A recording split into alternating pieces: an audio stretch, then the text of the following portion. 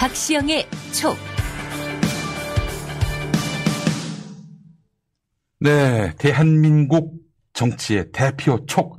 박시영 윈지코리아 컨설팅 대표 나오셨습니다. 어서 오십시오. 네, 반갑습니다. 아이고, 건강 괜찮으시죠? 네, 그럼요. 아유, 예. 고생했습니다. 정말 걱정 많이 했는데. 아이고, 고맙습니다. 예. 우리 박 대표님도 오랜 자가격리 기간 동안에, 예. 뭐, 박 대표님은 편히 쉬셨는지는 모르겠습니다만은 지금 뭐 게시판에는 박시영 뭐하냐, 이 시기에 쉰다는 건 말이 안 된다라면서 많은 분들이 박 대표님을 찾았습니다. 아이고. 예. 많은 분들이 또 공교롭게 네. 비슷한 시기에 또 뭐 자가격리 확진 막 이렇게 돼서 좀 많은 분들이 애가 좀 많이 탄 모양이더라고요. 또 그 네. 시기에 또 이상한 일들이 너무 많이 터져. 안타까운 일들이 너무 많이 터져가지고. 그러게 공교롭게. 예. 아, 이거 어떻게. 죄송스러워서. 예. 네. 방향을 설정해야 할지 많이들 좀 답답해 하셨는데요. 이제 보따리를 풀 때가 왔습니다. 네. 자, 문재인 대통령 신년사가 있었습니다. 네. 아, 저는 뭐, 한 40분 가까운, 신년사 발언을 다 들었는데, 코로나 전 국민 백신. 무료 백신. 무료 네. 백신. 언론은 이 점을 주목하고 있습니다. 네. 일단 뭐 그게 또 눈에는 많이 띄죠. 네.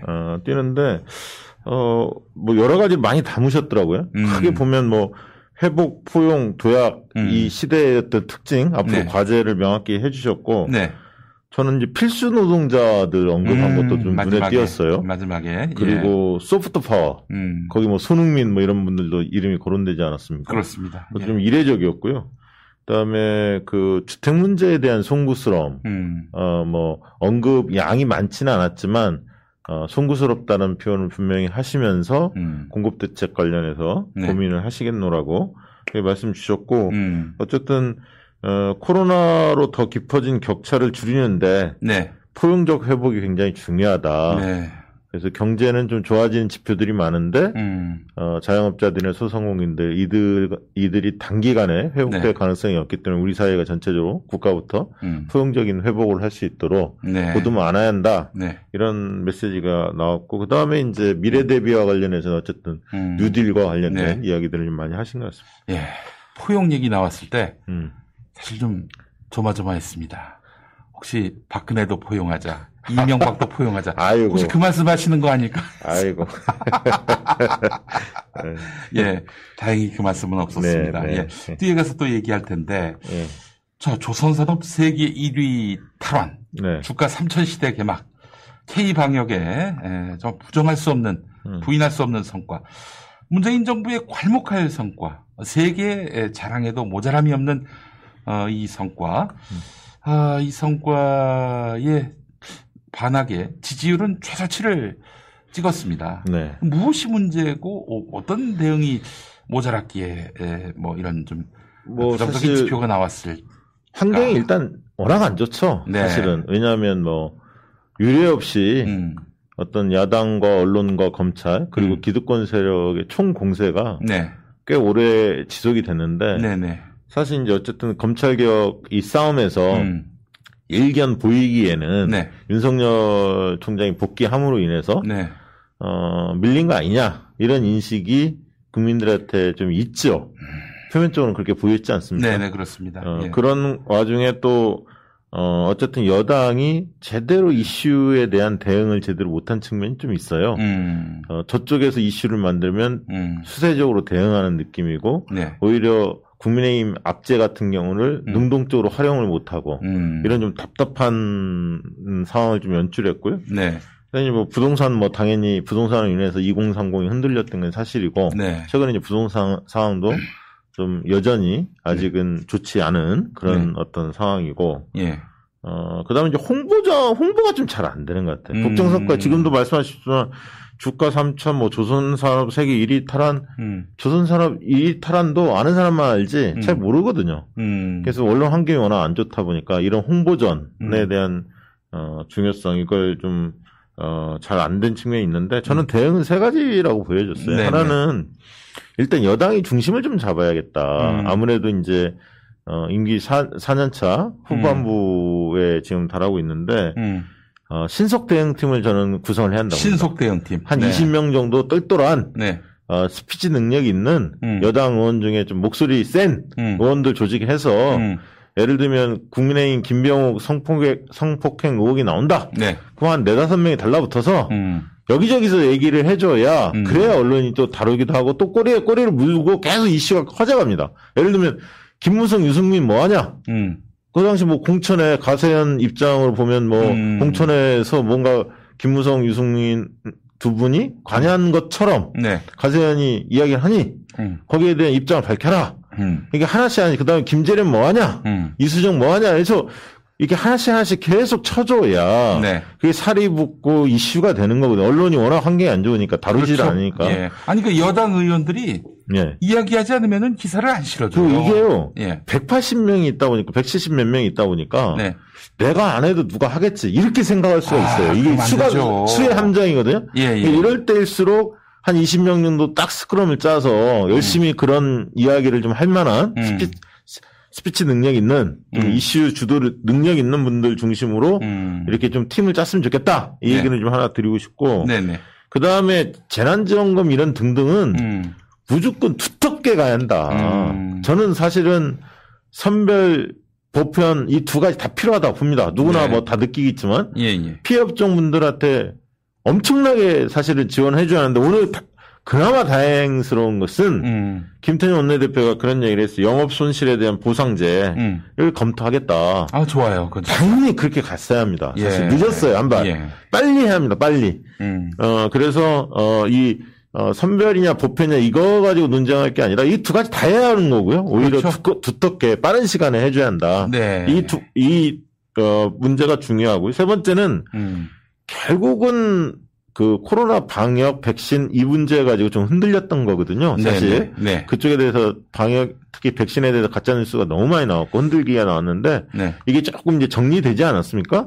그래서 이 부분을 오히려 이슈화를 크게 가져갈수록 여권이 유리하다. 실제로 지금 대통령 지지율에 가장 큰 영향을 미치는 게 코로나 이슈예요. 그렇습니다. 국민들도 마찬가지입니다. 그러니까 경제도 중요하나 1순위는 코로나입니다. 그게 안정이 돼야 그다음에 경제도 살아날 수 있는 거거든요. 학습 효과를 국민들 잘 알고 있죠. 그래서 이 방역의 성과, 백신 흔들기 이런 등등 여전히 하고 있지 않습니까? 보수 쪽에서. 그래서 이 부분엔 맞바닥 치면서 이슈화를 오히려 키워나갈 필요가 있다. 저는 그렇게 봅니다. 알겠습니다. 자, 이낙연 더불어민주당 대표 1월 1일에 사면 제안을 했는데 지금 돌아가는 형국을 보면은 안 하는 이만 못하는 상황이 된 게 아닌가 하는 생각이 주워 담았죠. 주워 담았습니까? 느낌상 그렇습니다. 별로 이 얘기를 계속 하지는 않지 않습니까? 그렇긴 한데 제가 좀 생각이 짧았습니다. 우리 당원과 지지자들이 반대하신다면 굳이 밀어붙일 생각은 없습니다. 이렇게 나와줘야 사실은 이 국면이 좀 접고 갈 수 있는 건데 지금 별 말씀이 없어가지고 말이죠. 그래도 차선책이나마 아무 말 안 하는 게 낫다. 그렇게 말씀하시면 좀 깔끔한데 사실. 근데 어쨌든 최고위원들이나 다른 분들도 이건 아니다라고 얘기를 많이 하신 것 같고. 너무 이해가 안 되는 게 그것이 옳으냐 그러냐 이 논쟁은 불필요한 게 당원 90%가 반대하고 있는데 어떻게 여기 동력을 얻어서 진척시킬 수 있겠어요.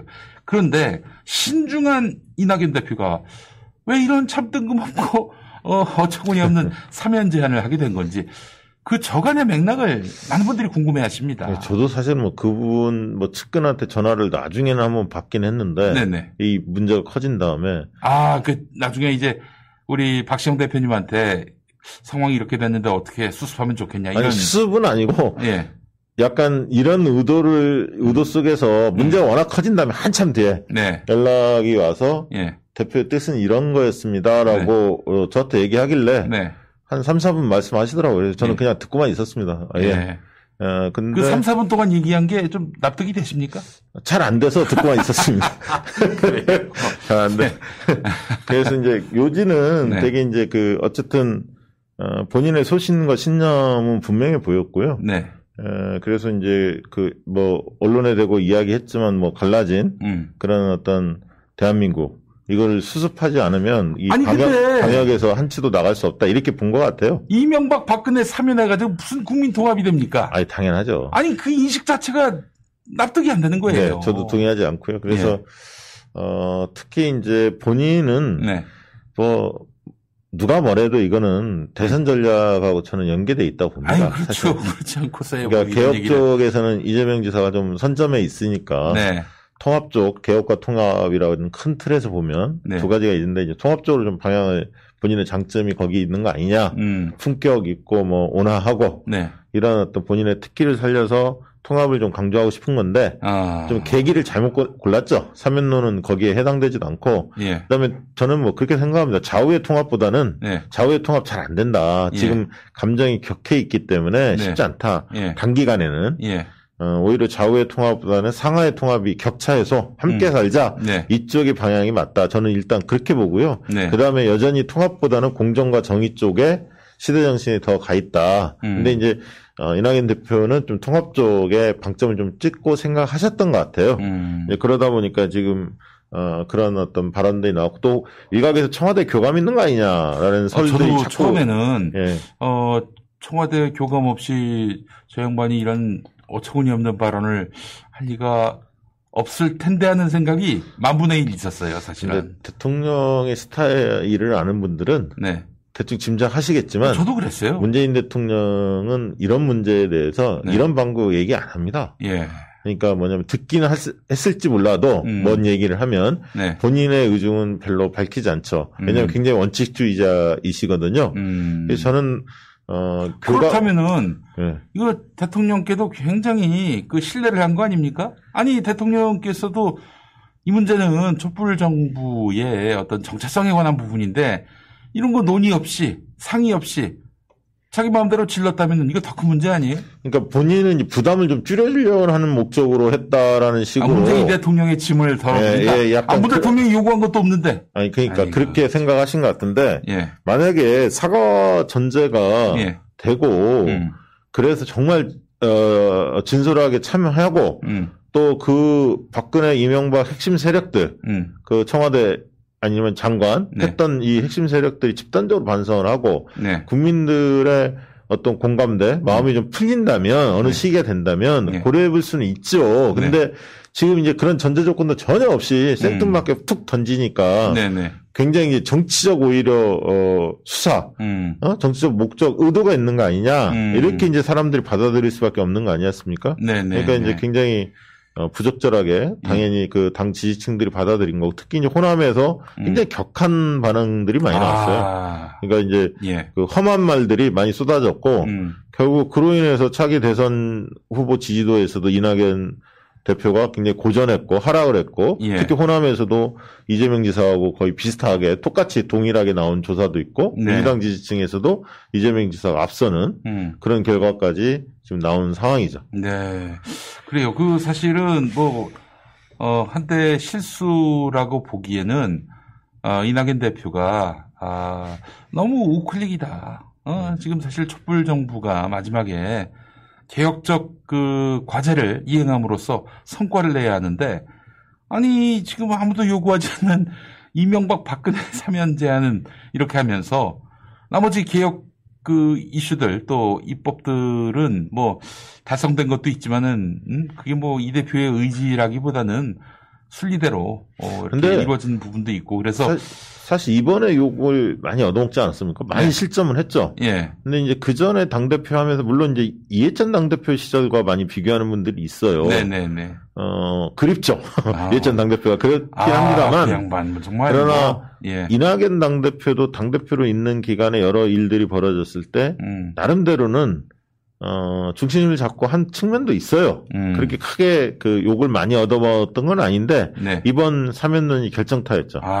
그래서 이제 민주당 의원들 내에서도 예. 좀 반신반의했던 의원들이 꽤 있었어요. 네. 이낙연 리더십에 대해서 약간 반신반의했던 분들이 있었는데 네. 이번 이제 사면론 보면서 많이 돌아서게 된 그런 상황입니다. 하하, 참, 이런 똥볼, 이런 헛스윙이 또, 과거 정치 역사에 있었나 싶을 지경인데. 네, 저는 지금은 그런데, 지지자들이 조금 현명했으면 좋겠어요. 그건 그것대로 명확히 평가하시되, 그건 이제 거의 평가 끝난 거잖아요. 사실 네, 쉽게 얘기하면 평가는 끝났어요, 이미. 네. 끝났고, 지금 서울시장 선거 굉장히 중요합니다. 대통령 지키는데 굉장히 중요한 선거고 차기 대선에 있어서. 그렇죠. 예. 그래서 우리가 어떤 부분들을 이슈를 잡고 들어가야 할지 지금 조금 지혜롭게 대처하셨으면 좋겠어요. 이미 많은 분들이 목소리를 내서 그것이 국민 여론을 움직였고 거기서 입증이 됐기 때문에 사면론은 뭐 끝난 거 아닙니까 사실. 그런데 일부 언론 같은 경우에는 문재인 대통령이 오늘 신년사에서 사면 관련한 언급을 하지 않은 것을 두고 오는 14일에 박근혜 대법원 선고 후에 입장이 나올 것이다 이렇게 보도하기도 하는데 14일 날 탄핵이 아니라 그 판결이 이루어지면 그 다음 주에 아마 기자회견을 하실 것 같습니다. 왜냐하면 일정상 오늘 이제 기자회견 형태를 안 하고 신년사만 발표하셨기 때문에 연두 기자회견이라고 하지 않습니까? 신년 기자회견을 아마 17일 주간에 할 가능성이 크다 이렇게 좀 보여지고요. 그 과정에서 질의응답 과정에서 자연스럽게 나오지 않을까 저는 예상합니다. 대통령이 먼저 얘기하기보다는 기자들 질문하면 당연히 현안이니까 그거 질문하지 않겠습니까? 우리 박시영 대표님이나 또 제가 알고 있고 또 판단하는 문재인 대통령은 사면을 받아들일 가능성이 제로 아닙니까? 저는 그 원칙적인 입장을 분명히 표시해야 할 것 같습니다. 아니다. 네, 그러니까 그 아까 있던 당사자가 사과나 반성 이런 부분들의 입장도 없고, 그때 당장 꽁쳐놓은 돈이 있다는 의혹 아닙니까? 그렇습니다. 이 의혹이 살아있는 상황에서 무슨 이유로 사면 복권을 시켜줘요? 그 많은 분들이 또 전두환 사례를 한번 봤지 않습니까? 그렇죠. 예. 이게 진짜 그 참여 없이 이 사면 함부로 해주면 어떤 후폭풍이 있는지를 봤기 때문에 더더욱이나 전두환 사례가 있기 때문에 저는 뭐 대통령이 굉장히 원론적으로 이야기할 것 같고요. 대통령이 지금 뭐 사면을 한다고 해서 그게 뭐 통합적 기운이 온다든가. 글쎄 말이에요. 그렇다고 해서 보수층이 뭐 대통령을 또 새롭게 본다든가. 택도 없는 얘기입니다. 예, 맞습니다. 자, 이재명 지사 신년 여론조사에서 대권주자 1위로 나온 결과가 많습니다. 자, 근데 당내 경선에서 과연 이 지사가 1등이 돼가지고 최종적인 민주당 20대 대선 후보가 될지 이 부분은 또 판단을 유보하는 분들이 많이 계신데 어떻습니까? 이 지사의 최근 행보와 현재 그 1위 구도 어떻게 보고 계세요? 최근에는 좀 약간 득점 포인트가 좀 많았던 것 같아요. 그렇죠. 그러다 보니까 이제 지지율이 좀 올라간 측면도 있는데요. 그러니까 이제 경기대 그 생활치료센터로 활용하기 위해서 기숙사를 제공 요청을 했었고 그 부분이 좀 발빠르게 그 성과로 좀 나타났고요. 그다음에 이제 얼마 전에 또 그냥 드림 코너 코로나 장마일장은 없앤다 해서 어려운 분들이 그 식료품이나 이런 것들을 구비할 수 있도록 무료로 그런 어떤 경기도에서 그런 코너를 운영했었고 또 이제 경비원들의 휴게실이 다 민간 같은 경우는 이제 지하에 있는데 찬바람이 쌩쌩 불죠. 너무 열악한 환경인데 그거를 지상에 올려달라 어떤 경비원께서 트위트 날리니까 거기에 대한 화답을 적절히 하면서 대응책을 좀 모색하고 있는데 저는 사실 거창한 것보다는 이재명 지사는 이런 행보가 더 오히려 본인한테는 도움이 될 것 같습니다. 왜냐하면 좀 개혁 쪽이고 굉장히 강렬한 어떤 인상을 주는데 그리고 급진적인 정책도 많이 내시는데 좀 따뜻한 이미지가 좀 덜 느껴지는 측면이 있거든요. 좀 차갑다, 냉철하다는 이미지가 좀 강했는데 오히려 본인이 사회적 약자들을 적극적으로 껴안는 원래 정책이 그런 정책이 많았는데 오히려 그런 어떤 좀 체감할 수 있는 시민들이 쉽게 느낄 거창한 거 아니더라도 쉽게 느낄 수 있는 이런 잔잔한 감성을 자극할 수 있는 이런 정책이나 행보가 이 지사 때 필요했던 건데 제때 그런 부분들이 좀 표출되지 않았나 저는 뭐 그렇게 보고요. 다만 지금 지지도는 이재명 지사가 당분간은 그 높은 지지를 구가하실 것 같아요. 그러나 이제 이낙연 지사가 빠진 그 지지도를 이재명 지사가 다 가져가지는 못할 겁니다. 그러면 이제 한 축에서는 또 새로운 후보군에 대한 이낙연 대표 외에 새로운 후보군에 대한 그런 어떤 욕구들이 또 나올 가능성도 있거든요, 민주당 내에서. 이른바 제3 후보, 추미애 장관도 마찬가지일 것 같고, 뭐, 임종석 등등등등, 뭐, 그런, 흐름 속에서 과연, 조금 더 지켜봐야지. 최종 주자라는 부분은 아직은 좀 빠른, 생각이 좀 들고요. 대권 주자가 많을수록 좋은 거 아닙니까? 당연합니다. 최소한, 네. 한 3분 정도는 확실히 있는 게 좋지 않을까. 정말 서로에게 다 좋습니다. 한 2, 3년 전만 해도 정말 많았는데. 그렇지. 옛날에 점점 줄어가지고. 옛날에 저쪽 같이 한 9명, 9룡 막 이럴 때 있었지 않습니까? 네. 굉장히 많았는데. 그분들은 다 어디 갔는지 모르겠습니다. 그렇습니다. 네. 윤석열이 조용합니다. 네. 이거는 이제, 머리를 잘 쓴 것 같기도 하지만. 네. 불가피한 측면이 있어 보입니다. 윤석열 입장에서. 왜냐하면. 검사들 내부가 안 좋아. 지금 분위기 안 좋아요? 네, 왜냐하면 윤석열이 이제 끝물이야. 예. 이제 인사철 아닙니까? 그렇죠. 추장관이나 그리고 추장관 그다음에 박범계 신임 장관 내정자 공감하에 인사가 이루어지지 않겠습니까? 1월 말 2월 초니까요. 네네. 인사에 있어서 윤석열이 힘 쓰는 것도 아니고 이제 큰 가당은 잡혔고 검찰과 관련된 여러 제도와 이런 문제가 또 따지고 보면은 윤석열 때문에 검찰의 권한이 뭐 다 사라지다시피 했어요. 맞습니다. 이제 수사권마저도 이제 뭐 회수가 된다면은 그렇습니다. 윤석열 혼자만 광을 판 거예요. 맞습니다. 그동안. 그걸 이제 검사들이 알죠. 네. 그러니까 그 전에는 자기들 뭐 자존심 이런 걸 윤석열로 투영을 해서 뭔가 그런 정권과 싸움에서 본인들이 지켜줘야 한다. 마음에는 안 들더라도 이런 게 있었는데 네. 지금은 이제 별로 효용 가치가 없는 거예요. 윤석열에 대한. 네네. 그래서 이제 그런 검사들 내에서도 좀 피로감도 있고 자기들만 오히려 손해보고 나중에 정관예우 해서 우리가 한몫 땡겨야 하는데 수사권 기소권 분리되면 우리 이제 경찰한테 가야 돼. 아순소리 해야 돼. 이제 그렇죠. 경찰 변호사인데 경찰한테 가서 수사 상황 지켜보고 막 이래야 하거든. 네. 그러니까 이제 본인도 굉장히 좀 열받은 상황이고 또 밖으로 눈을 돌리면 민주당에서 지금 이제 윤석열에 대한 시선 자체가 그전에도 안 좋았지만 완전히 지금 탄핵 이야기도 나왔었고 그리고 무엇보다도 징계 사유가 두 가지가 분명히 판사들이 이번에 이야기한 거 아닙니까? 법관들이. 그렇죠. 예. 그다음에 그 술접대 검사들 사과도 안 하고 있고 그러니까 그렇죠. 이런 자신의 잘못이나 과거의 발언에 대해서 뉘우치거나 이런 부분이 전혀 없기 때문에 뭘 나와서 민감한 발언하면 여당이 바로 공격을 할 겁니다. 그래서 지금은 몸을 좀 낮추면서 대선 행보 비슷한 뭐 국밥 먹고 MB 따라하기 뭐 이런 것들 좀 하고 있는 게 아닌가 싶습니다. 네. 그렇지만 하여간 지금 남는 게 없어요. 검사들한테는. 그래서 나중에 지금이야 사실 뭐 윤석열이 직무에 복귀하고 또 판사들도 다 이제 굴복시키는 것 같고 그래서 참 보기 답답하고 열받지만은 한참 지나면은 이제 제도가 또 바뀌고 또 그렇게 해서 검찰의 수사권마저도 이렇게 분리가 돼서 회수가 된다면은 그러니까요. 그 역사가 참 묘한 게 그럼 나중에 이제 검찰은요. 예. 이거 어떻게 된 일인가. 맞습니다.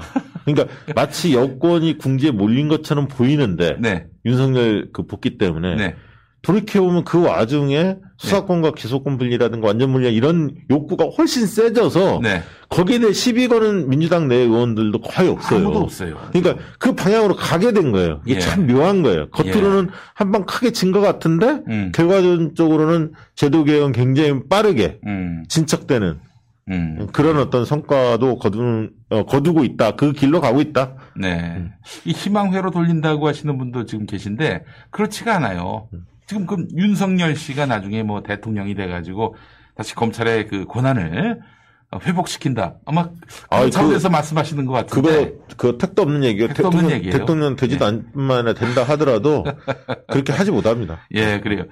이제 대통령 후보로 나선다. 그 순간부터 이제 윤석열은 전혀 새로운 인생의 그런 트랙에 오르게 됩니다. 그러니까 나올 것 같은데 개인적으로 나섰으면 좋겠어요. 어느 당 후보로 나갈 것 같으세요? 당분간은 당이 없겠죠. 당분간은. 왜냐하면 지금 국민의힘에 김종인 위원장께서 본인의 대선 전략 포기하지 않았어요. 그 양반 아직도 대권에 꿈이 있으니까. 이번에 저 오세훈 그 전 시장 같은 거는 한 방에 다 난리잖아요. 그 얘기 좀 해주시죠. 그러면은 오늘 뭐 대노했다고 하던데요. 예, 그 오세훈의 그 조건부 출마. 그 안철수를 핑계 삼아서 방패 삼아서 그 본인이 안철수가 입당하거나 통합하면 본인이 안 나서고 만약에 그렇지 않으면 본인이 출마할 수밖에 없다. 이렇게 자락을 깔지 않았습니까? 그러자 이제 김종인이 대노했다는 대노했죠. 그러니까 쉽게 한마디로 직구를 던질 타임에 변화하고 던지고 있고 막 말장난하고 있고 이런 거잖아요. 그렇죠. 그러니까 이제 넌 아니다. 예. 확실히 좀 선을 그어서. 예. 제가 볼 때는 찌그러져 있어. 네. 이렇게 했고 예. 사실은 오세훈이 안철수를 만난다는 얘기를 들으면서 격노했을 거예요. 김종인 위원장. 왜냐하면 예. 오세훈이 뭔데? 지가 당대표야? 예. 가서 무슨 얘기를 해? 내가 방향을 이미 다 잡아줬는데, 야, 통합론 없어. 입당 안 돼. 라고 손을 딱 그었잖아요. 정진석한테도 한마디 던졌거든. 그러니까 당대표 나야. 그리고 내가 서울시장 만들 거야. 그래서 내 공이야.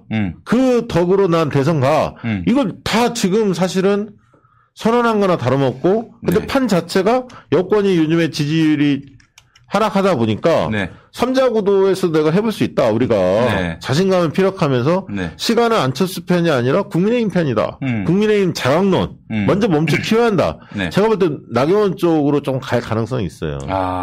그러니까 그 조은이 뭐 이렇게 참신한 인사 만지작거렸는데 이 단기간에 띄우기가 쉽지 않거든요. 그렇죠. 사실은 비대면 이 국면에서 캠페인하기가 쉽지가 않은데 근데 나경원이 또 공교롭게 TV조선 나가지 않았습니까? 아내만. 저도 봤어요, 내용을. 봤는데, 가장 비호감도가 높았던 층이 그 주부층이었거든요.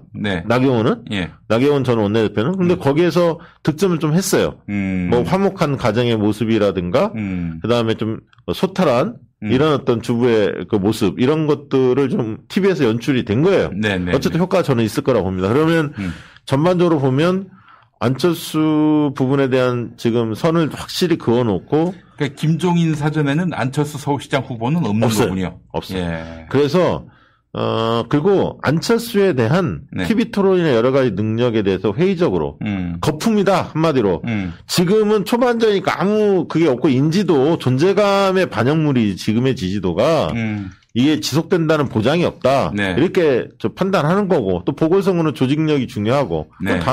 당을 틀어주고 있는 게 뭐 국민의힘이 훨씬 당세가 세니까. 그렇죠. 예. 그리고 오히려 잘 보잖아요. 이게 예를 들면 만약에 그 오세훈 입장에서 지금 대선도 쉽지 않은데 서울시장 결국은 뛰어들 수밖에 없는데 뛰어들면 오세훈, 나경원 그래도 나경원, 오세훈 이런 식으로 하면 경선에 대한 사람들의 보수층이나 중도층이나 이런 사람들은 국민의힘 경선에도 상당히 관심을 둘 거예요. 그럼 지금은 안철수가 그립을 잡는 것 같이 지금 상황 보이지만 실제 주도권을 김종인이 잡아가고 있다 이렇게 봐야 합니다. 알겠습니다. 자, 오늘 그 박시영 TV 누가 나오십니까? 오늘은 1부는 최민희 의원. 예. 그다음에 2부는 송갑석. 광주 시당위원장. 호남에 우리가 호남 민심이 정말 중요하다고 하지 않습니까? 이 호남 민심이 지금 저기 꿈틀꿈틀 하거든요, 지금. 이낙연 대표가 굉장히 호남 민심을 장악하고 있다가 지금 상황이 많이 달라졌어요. 그래서 그 호남 민심이 어떤지 호남 정치에 대해서 조금 깊게 파보려고 합니다. 예, 알겠습니다. 자, 박시영 윈지코리아 컨설팅 대표 오늘 수고하셨습니다. 네, 감사합니다. 집이 어두울 때, 형광등을 교체할 때, LED 램프를 고민할 때 이제 DDD를 기억하세요. DDD 다 된다의 약자입니다. LED 교체 때 안전기를 함께 교체하거나 설치기사를 불러야 하는 경우가 많습니다. 하지만 DDD LED는 형광등 갈듯 그냥 교체만 해주면 됩니다. 어떤 안전기에도 모두 호환됩니다. 그래서 다 된다 DDD입니다. 대한민국 정부가 직접 인증하고 마케팅을 지원하는 브랜드 K로 선정된 DDD. 김용민닷컴에서 비교 불가 압도적 최저가에 만나보세요. 골반 잡자 바로 잡자 바디로직. 허리 통증 바로 잡자 바디로직. 거북목도 바로 잡자 바디로직. 마스크가 일상이 된 요즘 몸은 멀어져도 서로를 위하는 마음은 가까워질 수 있도록 사랑하는 가족, 연인, 친구, 당신의 소중한 분께 바른 자세를 선물하세요. 이제 완벽하게 바로잡자. 바디로직. 박진영의 초. 네, 대한민국 정치의 예리한 촉. 박진영 더불어민주당 부대변인 그리고 정치평론가 모셨습니다. 어서 오십시오. 예, 안녕하세요. 네. 더불어민주당 JIP 박진영입니다. 네, 우리 박진영 평론가를 이렇게 따로 모시게 된 거는 네. 여러 사람하고 섞여서 하면은 이분의 진가가 제대로 드러나지 못해서 진가가 없는데. 진가를 이제 보여주셔야 됩니다. 그동안도 보여주셨지만은 예. 더 확실하게 보여주셔야 하고. 네네. 하여간 눈길을 뚫고 오셨느라고 너무 고생 많으셨습니다. 저는 눈을 좋아해가지고 일부러 좀 맞으면서 왔습니다. 스키 타고 오셨다는 소문도 있던데. 스키 부대 출신입니다. 네. 그래요. 월남 스키 부대. 예. 네, 알겠습니다. 자, 야권 서울시장 경쟁이 굉장히 치열해지고 있는 것 같습니다. 네네. 오늘 그 나경원 출마 선언했으니까 후보라고 하겠습니다. 나경원 후보와 홍준표 의원이 만났고요. 홍준표 의원과 안철수 국민의당 대표는 김종인 국민의힘 비상대책위원장을 씹었고요. 예. 김종인 위원장은 또 연일 안철수 대표를 배제한 서울시장 승리 가능하다. 이렇게 장담하고 있는데 이 구도를 어떻게 보고 계십니까? 일단은 안철수 대표가 오랜만에 전략적으로 초반에 성공을 좀 거두었어요. 지금 김종인에게 카운터 펀치 날린 겁니까? 뭐 카운터 펀치라고까지는 할 건 없는데 이제 기선제압은 한 게 어차피 이 선거라는 게 초반에는 인지도 싸움이에요. 그렇죠. 안철수라고 하면은 대충 우리가 다 안단 말이에요. 집에 컴퓨터 있는 사람 다 알듯이. 그렇죠. 그러다 보니까 출마선을 먼저 하고 먼저 달렸기 때문에 인지도가 잘 나올 수밖에 없어요. 그러니까 뭐 20% 가까이 나오기도 하고 하는데 다른 나경원이라든가 오세훈이라든가 알려진 후보들은 애초에 선언을 안 했단 말이에요. 네네네. 그런 차원에서 1등 가는 여론조사가 나오니까 이걸 바탕으로 해서 야권 연대를 추진하는데 야권 연대의 후보가 자기가 될 것처럼 그렇게 이제 이야기를 한 거죠. 근데 이제 아시겠지만은 우리 김종인 비대위원장은 안철수 후보를 뭐 제 식으로 표현하자면은 정치를 하기에는 좀 모자란 사람. 이게 아마 우리 김종인 비대위원장의 본 마음인 것 같아요. 그러다 보니까 이번에 이제 비판하는 거죠.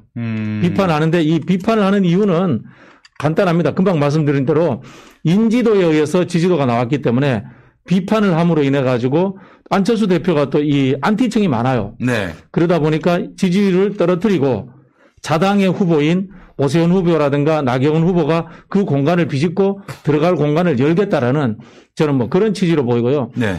결국적으로 봤을 때 이 종국적으로 김종인 비대위원장도 야권 연대를 해야 된다라고 생각을 할 겁니다. 네. 그런데 아까도 말씀드린 것처럼 1위인 안철수를 끌어내리고 나경원, 오세훈을 1, 2로 올려서 자당 후보들 중심으로 단일가라가 되도록 하겠다라는 그런 전략에서 저는 안철수 대표를 지속적으로 공격을 하고 있다. 이렇게 생각이 됩니다. 근데 너무 좀 뭐랄까요? 좀 안타깝습니다. 안습입니다. 그 이제 안철수를 꽤 무시하면서 그야말로 존재감 없는 후보인 양 막 몰아세우면서 안철수를 고립시키는 그 태도 자체가 전략이죠. 예. 안철수가 상당히 좀 위협적인 존재다라는 것을 보여주고 있는 것 같아서 네네. 김종인답지 않다라는 생각도 들면서 김종인이 초반에 한 방 먹었구나 이런 생각이 좀 들더라고요. 그 김종인 위원장은 안철수 대표의 자질 자체에 대해서 의심을 가지고 계시는 분이에요. 왜 이렇게 싫어해요, 근데?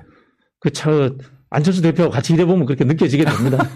아니, 우리 박진영 부대변인도 안철수. 저희 우리 대표 시절에 같이 일을 했었죠. 어떻습니까? 그때 일들을 좀 기억하세요? 일단 예를 들자면 우리가 정책 제안을 할 때 제가 A를 내고 우리 김용민 PD가 B를 내면은 이분은 뜬금없이 C를 갖고 와서 억지로 통과시키려고 합니다. 그래요. 논의가 듣기는 다 듣죠. A하고 B.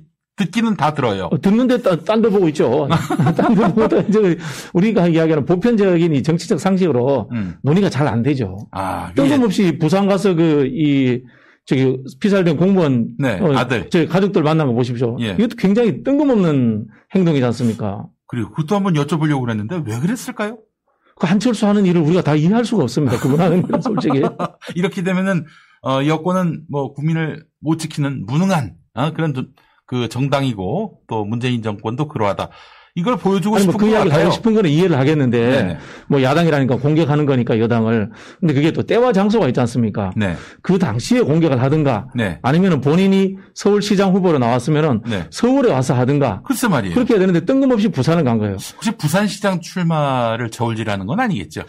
혹시나 그럴 수도 있다고 봅니다. 이분이 워낙 뜬금없기 때문에. 어쨌든 뭐 컴퓨터 고치다가 정치권으로 오신 분이기 때문에 서울시장 하겠다가 또 부산시장 갈 수도 있는 거죠. 다만 이제 김종인 비대위원장은 제가 보기에는 안철수 대표보다는 홍준표 의원을 굉장히 견제하는 것 같습니다. 예를 들어 보겠습니다. 제가 안철수 대표를 국민의힘에서 받아줬다. 네. 그러면 홍준표 의원까지 안 받겠다라고 할 명분이 줄어드는 거죠. 명분이 없어요. 예. 이분은 어쨌든 간에 정치를 오래 하신 분이고 재미도 있고 네. 내공도 있고 실수도 있고 예. 어쨌든 간에 좀 실력은 좀 있는 분이라고 인정을 해줘야 되거든요. 네. 그러다 보니까 홍준표 대표가 다시 국민의힘에 들어와서 문제적 말썽꾸리가 되는 것을 애초에 막아야 되겠다. 그런 사고를 하다 보니까 좀 모자라고 내가 때로는 컨트롤을 할 수 있지만 그런 안철수조차도 못 들어오게 함으로 인해서 그 명분을 아예 차단해 버리겠다. 뭐 그렇게 해석을 많이 하더라고요. 아, 그래요. 참 이 유력한 주자, 자기보다 유력한 주자 홍준표, 안철수를 누르기 위해서 애쓰는 김종인 위원장. 결국 누가 이길 것 같으세요? 김종인 위원장이 이길 것 같아요. 아, 김종인 위원장이 네네. 이긴다. 그거는 이 나경원 대표보다도 오세훈 대표 생각이 저는 굉장히 재밌게 읽었는데 네. 조건 부출마를 이야기했잖아요. 그러니까 이제 안철수가 안 나오면은 내가 나오고 안철수가 네네. 나오면 나는 안 나간다. 그 이야기 뭐냐면은 예. 나경원 정리해줘 이 이야기입니다. 그렇잖아요. 예. 자, 예를 들어 볼게요. 뭐 세 분 다 네. 대한민국에서 안티층을 많이 갖고 있기로 유명한 분입니다. 네. 그런데 숫자의 차이가 생각보다 많이 날 겁니다. 예. 압도적으로 안철수 대표가 안티가 많은 1등, 그다음 나경원, 그다음 아마 오세훈 전 시장 이 정도 될 겁니다. 그러니까 네. 본선 경쟁력에서의 확장성은 오세훈 전 시장이 좀 더 낫다는 거죠. 아마 제 생각에 이걸 국민의힘 쪽에서 아마 시뮬레이션 해봤을 겁니다. 그런 상황에서 내가 나가야 되는데 자기는 대권주자잖아요. 네. 어쨌든 대권주자인데 대권을 안 나가고 내가 희생을 해서 서울시장을 나가려고 한다. 지금 오세훈의 생각을 그렇죠. 오세훈의 생각이죠. 오세훈 전 시장의 생각이죠. 예. 그런데 어쨌든 우리 지지층 내의 표가 나경원과 오세훈이 내가 갈리니까 이걸 정리해줘. 경선에서 내가 이기면은 이걸 가지고 안철수도 잡고 나는 본선에서 서울시장 이길 수 있어. 이야기를 하고 싶은 거죠. 그 오세훈은 왜 이렇게 자기를 과대평가하고 있습니까? 아니, 지난번에 종로에서도 한번 치고, 그리고 이번에 광진에서도 한번 쳤는데, 두 번 연거푸 이렇게 총선에서 진 사람이 서울시장까지 지냈으면서, 재선까지 했으면서, 이렇게 됐으면은 그야말로 바닥까지 내려온 건데, 아니, 지금 나경원 치워달라, 나로 될 수 있게 그 빨간 양탄자를 깔아달라. 지금 이러고 있는 거 아니에요? 그게 이 정치인들의 습성이에요. 예를 들자면 이제 골프 치시는 분 제가 예를 들어 볼게요. 예. 평생 내가 제일 잘 친 게 90개를 쳤어요. 네. 그럼 누가 물어봐요. 너 몇 개 정도 쳐? 그러면 평균 한 90개 쳐. 이렇게 얘기하는 겁니다. 그리고 우리 다이어트 할 때 그런 이야기합니다. 너 몸무게가 얼마야? 그러면은 네. 내가 원래 한 50kg인데 요즘 쪄서 70kg야. 이렇게 얘기하거든요. 50kg는 본인이 제일 날씬했을 때예요. 네. 정치인들도 똑같아요. 예. 늘 자기가 제일 잘 나갔을 때가 자기의 정치적 웨이트라고 생각을 하는 거죠. 그렇죠. 그게 딱 세뇌가 박혀 있는 게 정치인입니다. 제가 갑자기 또 코로나 확진으로 생활치료센터 들어갔을 때 이 생각이 납니다. 생활치료센터에서 특별히 치료를 해주거나 요청하지 않은 약을 주거나 그러진 않아요. 근데 다만 이제 하루에 2번씩, 체온도 재고, 그리고 혈압도 재는데 제가 고혈압 아닙니까? 혈압이 좀 높게 나오면 항상 전화가 옵니다. 그래서 또 다시 재라고 이러는데, 그래서 한 여러 번 재가지고 가장 낮은 걸로 보내요. 예. 그런 일들이 또 생각이 났습니다. 알겠습니다. 그러니까 지금 오세훈 이 사람은 서울시장은 내 급이 아니다. 그렇죠. 네. 대통령 후보급인데 내가 희생해서 서울시장 나가니까 한번 나가줄 테니까 나머지 좀 치워달라. 그렇죠. 예. 그럼 결국엔 안철수도 치워달라는 얘기 아닙니까? 그렇죠. 안철수 치우는 작업을 지금 김종인 위원장이 하고 있지 않습니까? 네네네. 네. 그래 나경원도 치워달라. 자, 범야권표가 한 45% 된다고 칩시다, 지지도가. 네네. 지금 안철수가 한 20% 정도 가지 않습니까? 네. 근데 이제 잡다한 다양한 후보들이 있어요. 그 후보들이 정리되고 3명이 나눠 가진다고 칩시다. 네. 그럼 안철수 표가 5%만 빠지면 15%를 빠지면은 여기서 한 30%를 가지잖아요. 네. 그럼 절반 이상 가져가면은 15% 이상 넘어가서 안철수를 이길 수 있는 거죠. 네. 알겠습니다. 우리가 오세훈 얘기를 이렇게 길게 할 필요가 있나 싶은데요. 자, 오늘 사실 김종인 위원장이 이런 말을 했습니다. 윤석열은 야권 사람이 아니다. 민주당에서 선택할 수도 있다. 이런 말을 했습니다. 저희가 봤을 땐 터무니없는 얘기 아닙니까? 폭탄 돌리기 하는 것도 아니고 뭐. 이거 무슨 의도일까요? 그러니까 이제 한마디로 윤석열을 야권 주자로 생각하지 마라. 뭐 이런 메시지인 것 같습니다만은. 그렇죠. 일단은 윤석열에 대해서 양면성이 있습니다. 야권은. 네. 첫 번째, 어쨌든 윤석열이 이 반민주당, 반문재인 정서에 기인한 지지층들을 끌어모으고 있지 않습니까? 네네. 그런 측면에서의 구심점 역할을 한다는 것은 의미가 있을 수 있습니다. 그러나 이분이 아시겠지만은 박근혜, 이명박 대통령을 구속시킨 사람이기 때문에 네. 야권으로는 갈 수가 없는 사람인 겁니다. 그걸 환기시킨 거군요. 그렇죠. 이제 네. 자기들의 지도자가 될 수는 없는 겁니다. 네. 그럼 결국 행여나 뭐 저는 그런 일도 없다고 보는데 네. 윤석열 총장이 정치를 하더라도 제3지대로 가지 현재 국민의힘 쪽에 박근혜, 이명박의 정통성을 잇는 쪽으로는 갈 수 없다라는 거죠. 그런 부분에서 김종인 대표가 선을 긋는 거고 또 한편으로 보면 똑같은 이야기입니다. 이렇게 해서 윤석열 총장의 지지도를 적당히 떨어뜨리겠다. 그런 취지의 의도도 있는 거죠. 네. 윤석열도 뭐 국민의힘에서 받을 생각은 없겠네요. 갈 생각도 없고 받을 생각도 없을 것 같아요. 김종이 있는 한. 네. 그렇죠. 알겠습니다. 이거 참 김종인 위원장이 보통 넘죠. 보통 넘는 사람이죠. 예. 여당을 위해서 참 많은 역할을 하고 계십니다. 예. 네. 그러면 윤석열의 앞으로의 그 향로를 어떻게 전망하세요? 저는 뭐 개인적으로는 정치하기 힘들 것이다. 정치하기 힘들 것이다. 예, 이렇게 생각이 듭니다. 링 위에도 안 올라옵니까? 링 위에 저는 못 올라올 것 같아요. 저는 윤석열 총장이 극단적으로 나간 이유 중에 하나가 네. 이 장모 기소된 부분, 그다음에 그 부인에 대한 수사, 네. 이런 개인적인 부분들이 이 앙심을 품는데 뭐 작동했다는 생각이 들어요. 그러다 보니까 이분이 그런 것들에 대한 재판, 본인의 의혹에 대한 것들에 대한 수사, 이런 것들에 전념을 하지 이 정치를 준비할 여력이라든가 네. 이런 거는 저는 없다고 보고요. 사실 저런 분이 정치하면 안 되죠. 네. 도덕적인 문제뿐만이 아니라 예. 정치적으로 준비가 안 된 분이잖아요. 좋습니다. 근데 지난 12월 24일에 윤석열에 대한 징계도 법원에 의해서 뒤집혔습니다. 그래서 네. 직무 복귀를 했는데 그때 굉장히 암담하더라고요. 야, 이거 어떻게 되는 건가? 이런 생각도 들면서 이후에 여권이라든지 정부는 윤석열의 이런 대놓고 검찰 쿠데타 어떻게 수습해야 한다고 보세요? 정치적으로. 일단은 뭐 시야에서 예. 좀 제외하는 게 좋을 것 같아요. 예, 그냥 좀 무심하게, 예, 무관심하게. 예. 검찰 개혁이라는 것이 사실은 법률 제도적인 진행과 그다음에 윤석열 총장을 대표적으로 해서 검찰 문화라는 측면이 동시에 우리가 진행을 하려고 했던 건데 네. 예, 그만한 우리가 뭐 표현이 그렇습니다만은 실력이 모자랐던 측면이 저는 있었다고 봅니다.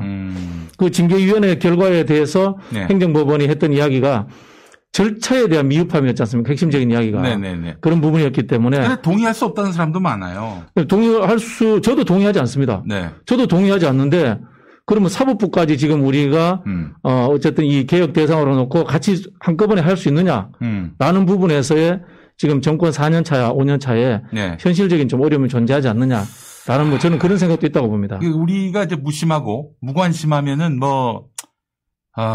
되는 문제 같으면은 그렇진 않죠. 그렇게 하면 되는데. 그렇진 않죠. 저는 이제 그걸 계속 또 개인 윤석열은 그냥 두고 네. 이제는 네. 법무부 장관의 시간이 아니고 국회의 시간입니다. 국회의 시간. 국회가 어쨌든 여권이 176석이나 되지 않습니까? 네네. 176석이가 되기 때문에 네. 추가 입법들을 끊임없이 만들어내야 됩니다. 네. 저는 애초에도 이 그 수사권 문제에서 네. 6개 특정 분야를 검찰에 남겨준 것에 대해서는 반대를 했던 사람이거든요. 예.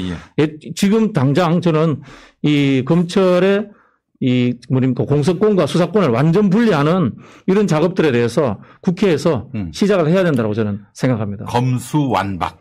그렇죠. 검찰 수사권 완전 박탈. 완전 박탈. 예, 그렇게 가야 한다. 공소청으로 가든가 우리 농담처럼 이야기했던 소추청으로 가든가 네. 예. 그런 방법에 대해서. 하자고요. 그래서 네. 대검찰청은 대추청. 그리고 지검들은 더 소추청. 네, 이렇게 갔으면 좋겠다는 생각이 듭니다. 알겠습니다. 윤석열의 행로가 그러하고 근데 윤석열이 또 가만히 있지 않고 계속 또 정부를 상대로 터무니없는 수사를 벌여가지고 들쑤시는 이런 일이 발생할까봐 걱정하는 분들도 있어요. 그 부분은 이제 후임 법무부 장관이 저는 굉장히 잘해야 된다고 생각합니다. 지금 후임 법무부 장관이 할 일 중에 첫 번째는 국회에 와 있어야 됩니다. 국회에 와 있어야 한다. 예, 국회에 와서 금방 말씀드린 법률을 만드는데 옆에서 도와주고 이것들이 또 어긋날 때는 정리도 해주고 이런 것들을 역할들을 좀 꾸준히 해줘야 됩니다. 독려도 하고 그런 역할들을 해야 되고 1월 달에 검찰 인사가 있습니다. 인사가 있기 때문에 그 부분에 대해서 한번 이 칼이라는 것은 빼서 휘두르는 맛도 있지만은 은근히 이렇게 살짝 뽑았을 때 빛을 발하는 그런 느낌, 서늘한 느낌이 있거든요. 칼집에 있을 때 무서워요. 그렇죠. 네. 근데 그 오늘 보도를 보니까 조선일보 보도긴 합니다만은 심재철 검찰국장이 검찰 인사를 손대려고 하니까 박범계 장관이 그걸 제동을 걸었다. 이런 보도가 나왔는데 이거 사실입니까? 뭐 그럴 수 있죠. 어쨌든 인사 권한이라는 것은 이 차기 권력, 이 법무부도 차기 권력이지 않습니까? 법무부 장관은 현재 이제 그 임명자 수준이기 때문에 임명된 이후 청문회가 끝나서 정식 임명된 이후에 본인 손으로 하고 싶다라는 저는 생각이 있을 것이라는 생각이 들고요. 다만 거기에 대한 오해가 추미애 장관 시절의 개혁 방안과 그다음에 박범계 장관 시절의 개혁 방향이 저는 다르다는 이야기는 동의할 수가 없습니다. 그 연장선입니까? 저는 연장선. 연장선이라고 생각합니다. 그게 왜 그러냐면요. 이번에 장관 이야기가 나왔을 때 검사 출신들도 추천이 되었습니다. 근데 그분들은 전혀 물망에 오르지 않고 바로 판사 출신인 박범계 장관을 단수로 애초에 띄워버렸단 말이에요. 검사 출신이면 저 소병철 의원. 그렇죠. 소병철 이런 이야기 있었지 않습니까? 네, 그런 것들은 제가 봤을 때는 그대로 지속선상의 법률 제도적인 그다음에 인사를 통한 검찰 문화의 개혁이라든가 이런 부분들은 그대로 진행하겠다는 의지가 저는 관철됐다고 보고요. 그 윤석열 검찰총장에 대한 추미애 장관의 이런 개혁의 칼날은 조금도 무뎌지지 그렇죠. 않는 것이다. 그게 이제 박범계 장관 손에 넘어가지만 여전히 예리하다. 여전히 예리하고 좀 더 저는 꼼꼼해질 거라고 봅니다. 저는 개인적으로 이제 박범계 장관 후보자하고 일을 좀 같이 해봤어요. 그 인수위격인 국정기획위원회에서 위원장이었고 저는 이제 전문위원으로 일을 해봤는데 그 당시에 2달 반, 석 달 가까이 9시 출근해서 저녁 6시에 퇴근하는 유일한 국회의원이었습니다. 보통 현역 국회의원들이 그런 위원장 자리를 맡으면 회의 때만 오거든요. 그렇지. 박범계 의원은 아침부터 와서 저녁까지 끝까지 저희들하고 늘 회의하고 토론했습니다. 그리고 끝나고 난 이후에도 이 검찰 출신이라든가 또 행안부에서 저희 이제 검경수사권 조정이 저희 파트 일이었기 때문에 밤에도 이렇게 소주잔 기울이면서 그 사람들 의견 들어주고 하는 아주 섬세한 면이 있기 때문에 오히려 좀 더 기대를 저는 좀 해봅니다. 그래요. 알겠습니다. 노무현 대통령이 누구 때문에 돌아가셨는지 뻔히 지켜봤던 박범계, 그 열혈 판사 아닙니까? 열혈 판사. 민정비서관 출신의 국회의원, 법무부 장관이 돼서도 그 어떤 초심을 잃지 않을 것이다. 이렇게 기대하겠습니다. 그렇죠. 노무현 대통령 후보 시절에 지금 실명 검증하기는 그렇습니다만은, 정몽준 따라간 민주당 국회의원들이 있으니까, 화가 나서 이분이 이제, 법복을 벗어 던지고, 캠프에 합류한 분이거든요. 판사 그만뒀어요, 그때. 이 열정이 뿜어 나오는 분입니다. 박범계 아닙니까? 박범계. 알겠습니다. 잔뜩 기대하겠습니다. 자, 우상호, 김진애 두 분, 이 당적은 서로 다릅니다만은, 범여권 서울시장 후보 단일화 추진에 합의를 했습니다. 그리고 정봉주 전 의원이 서울시장 출사표, 열린민주당 안에서 출사표를 던졌는데, 여권의 그 서울시장, 선거, 열기는 어떻게 평가하세요? 일단 저는 김진애 의원이 굉장히 잘해주신다고 생각을 하고 있고, 당은 다르지만, 굉장히 고맙게 생각을 하고 있습니다. 지금 막 그 붐업을 시키는데. 그렇죠. 그게, 왜냐하면은, 민주당에서 얼마 전에 우리 그 서울시장 부산까지 포함하는 보궐선거 TF 단장께서 인위적인 영입은 없다. 이렇게 함으로써 현재 있는 우상호, 박영선 장관 정도로 후보가 압축되었습니다. 물론 이게 뭐 안정적으로 후보를 뽑는 것이 유리할 수도 있습니다만은 후보가 다양하다는 것은 다양한 지지층의 지지를 받을 수 있다라는 확장성이 존재하는 거거든요. 그런 부분에서 좀 미흡한 점이 있는 건 사실입니다. 야당은 후보가 다양하지 않습니까? 그렇죠. 안철수까지도 있고, 하물며 뭐 몇 프로 나올지 모르겠습니다만 금태섭도 있고, 그 웃기지도 않는 김근식도 있고 뭐 그렇습니다만은 그런 부분에서 우리 이 강성 개혁 노선을 견지하고 있는 김진애 의원님께서 출사표를 던진 게 굉장히 저는 좀 도움이 된다고 생각하고 이분이 또 어쨌든 이 공간 개발에 네. 도시공학의 전문가이기 때문에 그렇죠. 예, 재미있는 정책도 많이 내놓을 것이다. 네. 이런 기대도 하고 있고요. 저는 가장 큰 기대는 정의당을 김진애 의원이 참 표현이 그렇습니다만은 네. 좀 꼬드게 와야 돼요. 예. 정의당까지? 네네네. 저는 미워도 다시 한번 이런 생각을 합니다. 이 선거는 현실이기 때문에. 저도 박원순 시장님 돌아가셨을 때. 네. 정의당 쪽하고 저도 개인적으로 마찰을 많이 싸웠습니다. 네. 비판도 많이 하고. 그렇게 했습니다만은 정치는 현실입니다. 네. 정치는 현실이라는 게 한명숙 전 총리가 2010년도에 서울시장 선거에서 오세훈 시장 할 때 칠 때 1% 남짓하게 차이가 났습니다. 네. 그 당시에 노회찬 후보가 3.7% 가까이 득표를 했습니다. 그 표가 만약에 왔더라면 하는 그런 저는 아쉬움이 있기 때문에 정치는 현실이다. 그리고 연대라는 것은 내 마음에 안 드는 사람하고 하는 겁니다. 네. 내 마음에 드는 사람하고는 애초에 다 합쳐버리죠. 그렇죠. 그렇잖아요. 네. 알겠습니다. 정봉주 의원의 출사표는 어떻게 보세요? 저는 안 해봤습니다. 저는 안 해봤어요. 알겠습니다. 이 부분은 아직 이제 갓 나온 소식이니까 추후에 또 보완해서 전해드리도록 하고. 근데 지금 오늘 게시판에 올라오는 의견을 보니까 네. 열린민주당하고 더불어민주당이 합당을 해야 되느냐, 그냥 선거연대 정도로 해야 하느냐, 의견이 분분합니다. 서울시장 선거에만 국한하지 말고 앞으로 그 두 당이 어떤 관계를 설정하는 것이 나을지. 결국에 이제 뿌리는 하나인데, 네. 사실 지난 총선이 비례정당이 출현하는 바람에 비례정당 차원에서 이제 열린민주당이 시작을 했는데 더불어민주당이 선거 와중에 이제 열린민주당은 유사정당이다 이러면서 선을 네. 그었고요. 섭섭하죠. 예. 실제로 열린민주당이 이제 개혁의 견인차 역할을 많이 해주고 있지 않습니까? 네네. 그런 측면에 저는 의미가 있다고 보고 결국은 열린민주당이 차지하는 위치는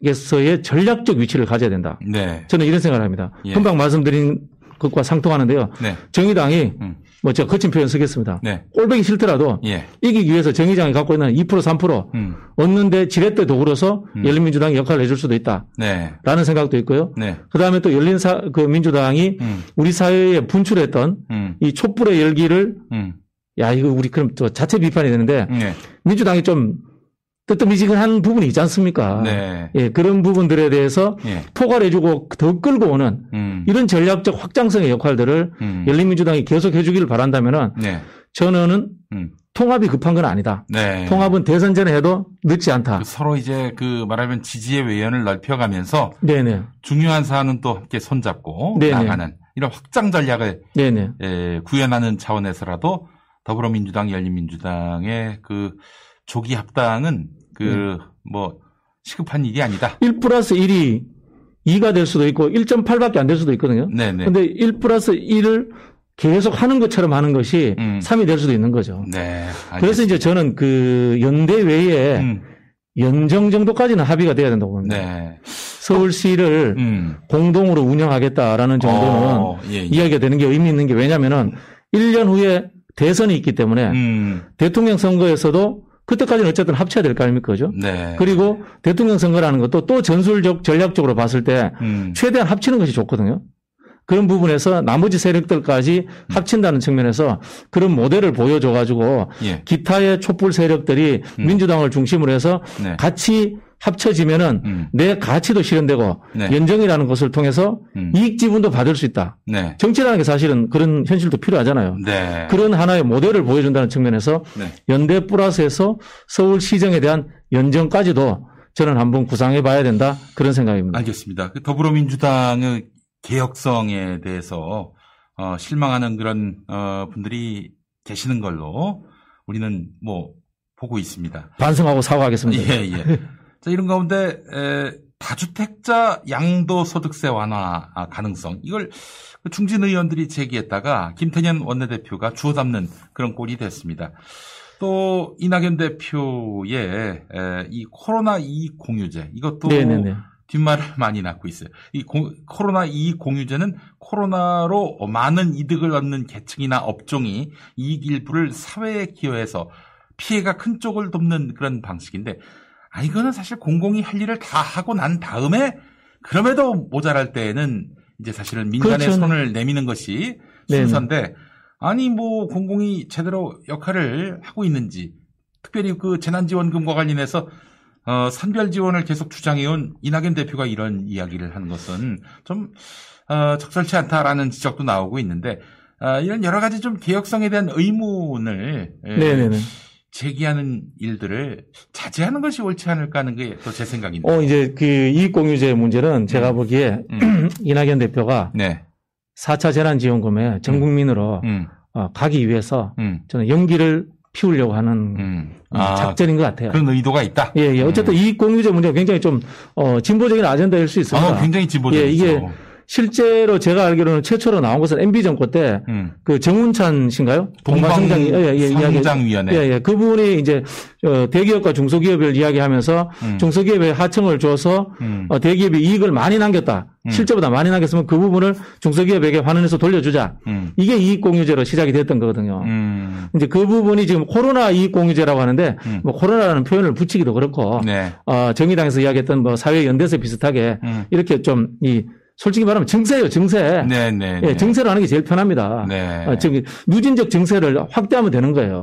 이런 부분에서 야당이 이야기하는 뭐 사회주의 정책에 또 이런 말도 안 되는 소리인 게 이미 대한민국이 누진세를 얼마든지 적용하고 있는데 그건 무슨 사회주의 작용이에요. 그게 아니고 좀 더 많은 버는 기업들의 법인세 부분들을 누진세로 세금 더 내게 하면 되는 겁니다, 이거는. 예, 증세죠, 증세. 그렇게 받아들이시면 될 것 같고요.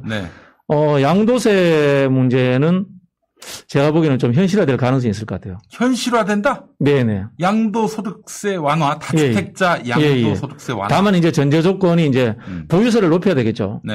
보유세를 높이고 보유를 계속하고 있으면은 세금을 많이 내야 되는 상황이 되니까 그러면 당연히 이제 팔려고 내놓고 된다. 그런 상황에서 양도세를 낮추면은 거래가 활발해지니까 주택시장에 다주택자들이 주택을 매물을 많이 내놓는다. 그러면은 집값이 떨어진다라는 이제 이게 단기 처방이에요, 단기 처방. 근데 제가 보기에는 큰 효과는 없다고 봅니다. 당장 효과는 없다고 보는데 중요한 거는 첫 번째는 이 서울에 있는 이 주택 소유가 생길 수밖에 없는 그런 이 압축된 이 것들을 이제 공기를 지방으로 빼버려야죠. 이제 그런 것들을 안 하고 공급을 아무리 하고 그 다음에 이 시장에 매물이 아무리 나오게 한들 이건 단기 처방이지 근본적인 해결책은 저는 못 된다고 보고 있고요. 이 부분은 사견인데 저는 그 우리 정부에서 하고 있는 주택 정책에 대해서도 저는 약간 조금 생각이 다릅니다. 기본적으로 서울에 있는 일자리, 그 다음에 서울로 출퇴근을 할 수밖에 없는 상황들, 이것들을 근본적으로 해결을 해줘야 됩니다. 이것을 해주지 않은 상황에서 서울에 우리가 공공주택을 공급하자고 칩시다. 공공주택을 공급하면 좋아요. 일단 좋습니다. 근데 서울에 인구가 늡니다. 인구가 느는데 이 사람들이 돈을 벌잖아요.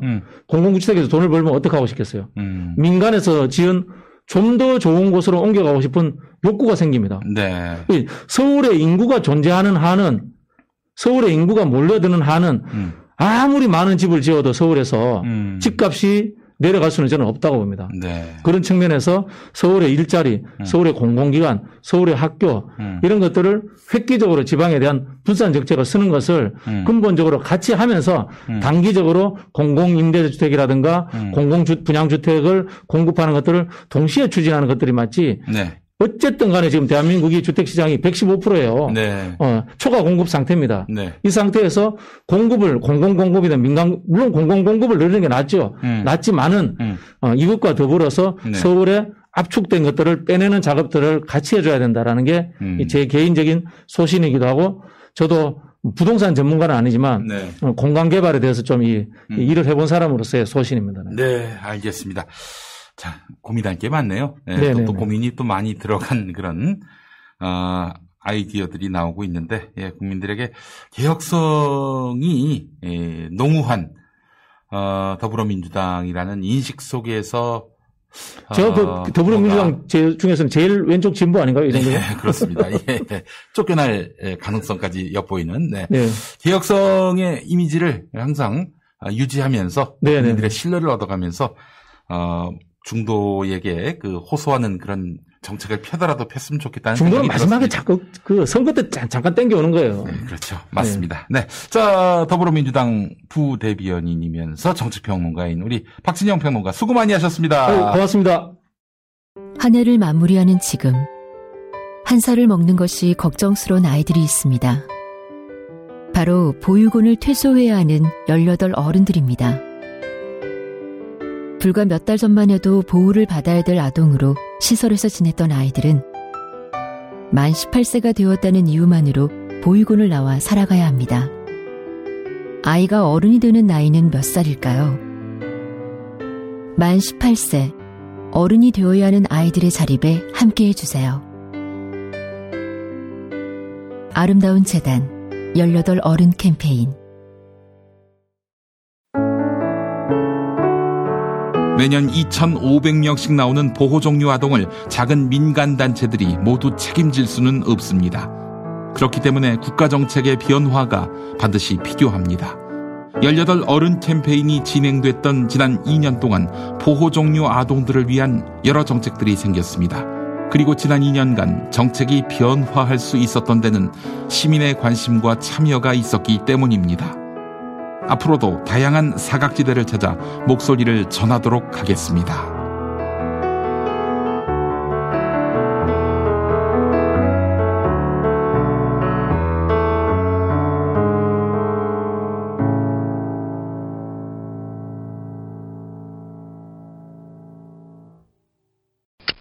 스페이드 퀴즈입니다. 돌잔치, 칠순잔치, 가게홍보, 체육대회, 창사기념일. 정답! 기념품! 문제를 끝까지 들으셔야죠. 이럴 때 사용하는 판촉물이나 기념품, 답례품, 단체 선물 등을 취급하는 전문업체로서 국민을 위해 제대로 일하는 언론과 정당에 후원을 하는 판촉물 전문업체는 어디일까요? 정답! 네피알! 네? 어디라고요? 네피알! 네, 정답입니다. 판촉물이나 단체 선물이 필요할 때 이왕이면 우리 편 회사 네피아를 찾아주세요. 인터넷 검색창에 네피아를 치시거나 032-519-4800으로 전화주시면 친절하게 상담해드립니다. 그런데 상품은 뭔가요? 네피아를 가서 고르세요. 3만 가지가 넘는 물품이 있어요. 김성회의 촉. 열린민주당 대변인이면서 정치연구소 싱크와이 소장인 김성회 평론가 어서 오십시오. 네, 안녕하세요. 예, 축하드립니다. 감사합니다. 예, 김성회의 옳은 소리, 네. 옳은 소리, 라이트 사운드입니까? 어떻게 해야 됩니까? 이게 라이트가 오른쪽도 오른이고 올은도 라이트고 둘 다 라이트라 예, 어렵습니다. 원래 이름 정할 때는 그 자유한국당의 옳은 소리가 있어서 옳은 소리로 이름을 지었는데 네. 예, 하여튼 그렇습니다. 예. 10만 돌파하셨어요. 예, 감사합니다. 11만 5천 명. 예. 우리 김용민이 밀어준 게 절반이다. 예, 김성애의 옳은 소리를 키운 것의 8알은 김용민이다. 이렇게 말씀드리겠습니다. 슈퍼챗 절반 정도는 좀 나누시는 게 어떨까요? 예, 그렇게 하겠습니다. 예. 농담입니다. 예, 슈퍼챗을 안 하기 때문에. 그래요. 알겠습니다. 네. 자, 그래요. 이 김성회 소장과 함께 오늘의 정치 이슈 살펴보도록 하겠습니다. 저는 그다지 신뢰하진 않습니다만은 최근에 추이에 어느 정도 발맞추는 것 같아서 이 여론조사 언급 좀 하겠습니다. 한일 리서치 조사인데 사실 지난번에는 윤석열 검찰총장 30%까지 가가지고 1등을 했었어요. 그래서 야, 이 조사는 이거 뭐 믿으라고 하는 조사인가 싶은 생각이 들었었는데 그 안심번호로 조사한 조사에 비해서 너무 튀어가지고 이상하다. 이것도 설문을 또 나름대로 윤석열에게 유리하게 또 설계한 거 아니냐 이런 또 비판도 있었는데 네네. 근데 이 한길 리서치 조사 결과를 보니까 이낙연 더불어민주당 대표 지지율이 아주 정말 눈에 띄게 빠지고 있는 걸로 드러났습니다. 특히 그 여권 지지층에서 추락폭이 매우 큰데 대책이 필요할 것 같아요? 일단 여권 내에서도 그렇고 중도층에서도 그렇고 이낙연 대표에 대한 지지율이 많이 빠지고 있고요. 네. 윤석열 총장에 대한 지지율도 같이 내려가고 있죠. 네. 뭐 두 가지를 좀 나눠서 보여야 될 필요는 있을 텐데 이낙연 대표는 어쨌거나 최근에 있었던 사면 논란 이게 뭐 결정적인 한 방이었던 것 같습니다. 그 당시에 또 이 문제와 관련해서 사실 이재명 지사는 사면 반대론이 분명한 입장임에도 불구하고 네. 당시 입장 표명을 하지 않았거든요. 네. 그것도 신의 한 수였다라고 생각하고요. 어떤 점에서 그렇습니까? 그러니까 이제 그런 국면에서 이낙연 대표는 사면에 찬성하지만 나는 반대라는 이야기를 대통령의 연도 신년사 전에 한다면 이게 대통령의 삼원권을 놓고 차기 대선 주자들이 서로 부딪히는 모양새를 연출했을 거거든요. 그러네요. 그렇게 됐을 경우에 사람들이 보면 이게 무슨 이 사면권도 없는 사람들끼리 뭐 하는 거냐 이런 얘기가 충분히 나올 수 있는 상황이었는데 그랬는데 그런 상황에서 이재명 지사가 한 템포 참았단 말이에요. 네. 근데 평소에 이재명 지사의 SNS 활동이나 이런 것들을 생각해 보면 네. 어떻게 보면 참기 어려운 국면일 수 있었는데 굉장히 직선적이기 때문에 네. 예. 굉장히 잘 참았고 예. 어제 오늘 사면 관련돼서 반대한다는 언급을 다시 하기 시작을 했죠. 네, 그러니까 네, 포인트를 잘 잡았다고 생각하고요. 예. 어쨌든 이낙연 대표는 이것을 본인의 승부수로 생각하기 때문에 네. 일부 지지율의 하락이 있더라도 감내하고 가야 되겠다는 입장을 나타내고 있는 것 같습니다. 지금도? 예, 뭐 그 입장에 변함이 없죠. 아니 근데 도대체 무슨 소득이 있는 거예요? 아니, 전 아직도 이해가 안 됐어. 아니 이해를 하고 싶어요. 뭐 동의는 안 되더라도 왜 이낙연 대표는 뭐 전혀 도움이 안 되고 손해만 보고 있는 사면론에 대해서 접지도 않고 계속 이렇게 고집을 하다시피 하는 이유가 무엇인지. 지난주 목요일에 있었던 그 내셔널 바로미터 서베이, 예, 여기에 이건 이제 4개 회사가 모여서 같이 하고 안심번호로 하고 전화 면접원 조사에서 30% 높은 응답률을 보이고 있는데 NBS 조사. 예, NBS 조사. 뭐냐면은 이게 여러 여론조사 회사가 왜 합쳐서 하느냐. 이게 안심번호로 조사를 하면 돈이 많이 들거든요. 게다가 이 전화 면접원 조사하기 때문에 돈이 더 많이 듭니다. 네, 그래서 사실은 4개 회사가 연합으로 해가지고 조사하는 건데 그나마도 돈이 없어서 2주에 한 번씩 하다가 예. 요즘 좀 된다 싶으니까 매주 단위로 이제 조사가 바뀌었습니다. 그런데 이제 이낙연 대표의 사면론이 나온 다음에 여론조사를 했거든요. 네네. 그런데 이 조사에서 놀랍게도 국민의힘 지지자 중에서 이재명이냐 이낙연이냐 물어보면 네. 이재명이 훨씬 높았다는 거죠. 그러니까 보수층이나 중도층에서도 네. 사면 발언이 어떤 군부를 지펴 올리지 못했다는 문제가 생겼던 것이고요. 네네. 그리고 저희가 뭐 여러 가지 예측이 있었습니다만 혹시나 이번 대통령 신년사에서 관련된 언급이 있지 않을까라는 네. 기대도 있었는데 네. 깨끗이 없는 상태로 나왔죠. 대통령의 성정을 고려하면 네. 법과 원칙에 따라서 정부를 운영하시는 분이기 때문에 사실 사면 얘기 꺼내기 쉽지 않고 네. 그리고 이러고 저러건 간에 여하간 간에 사면 문제는 사실 대통령의 고유 권한이라서 네. 다른 사람들이 코멘트할 내용이 아니었거든요. 네네네. 저도 좀 미스터리입니다. 그리고 그 효과도 제대로 거두지 못했다는 점에서 정치적으로는 좀 패착이었다라고 볼 수 없고 근데 이게 이 순간에서 패착은 좀 뼈아픈 상태죠. 아니 그리고 지금 상황이 이렇게 됐는데 이 국면을 좀 돌파를 해서 제가 좀 잘못 생각한 것 같다. 시기상조인 것 같고 시기상조란 말이 또 다른 논란을 부를 수 있기 때문에 그런 말 대신에 하여튼 제가 좀 모자랐다.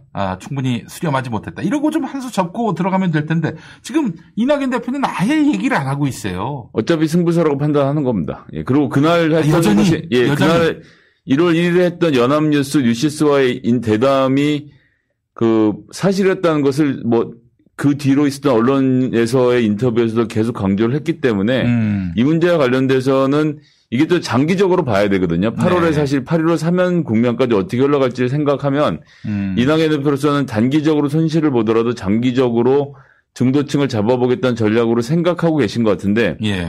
문제는 장기를 버틸 체력이 되겠느냐. 이런 문제가 지금 현실적으로 나서고 있는 거죠. 장기적으로 체력으로 버틴다 하더라도 과연 얼마나 더 가야 이 사면론이 동의가 될까? 저는 한 10년, 20년 지나도 별 동의가 안 될 것 같은데, 예. 그나저나, 이런 가운데서. 지금 사면론이라는 게 특히나 대통령의 고유 권한이라고 하지만 임금 시대도 아니고요. 죄지은 생활 왜 풀어줍니까? 네. 죄지었으면 벌을 받아야죠.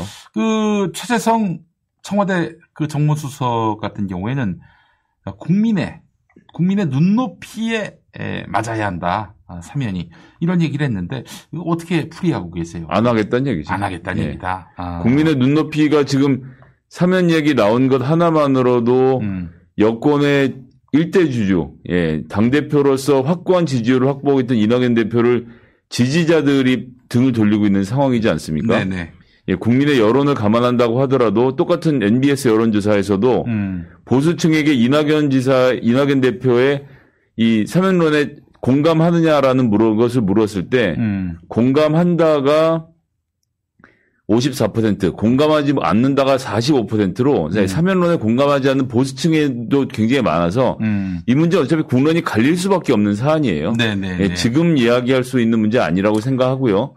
제가 정치인들이 이 문제를 거론하길 원하신다면 이번에 대선 주자의 공약으로 걸고 국민들로부터 심판을 받고 그 두 전직 대통령에 대한 사면이 국민 화합 차원에서 필요하다는 것을 설득을 해서 본인이 그 힘으로 대통령이 되면 그때 가서 다음 대통령이 고민하실 문제이지. 네, 그렇죠. 예, 지금 후보 입장에서 현직 대통령에게 자꾸 이런 식의 부담을 주는 것은 글쎄요, 저는 정치적으로는 그다지 득이 없는 일인 것 같습니다. 저도 사실 이낙연 대표가 문재인 대통령과 어느 정도 그 공감대를 형성하고 그런 말을 한 줄 알았어요, 처음에는.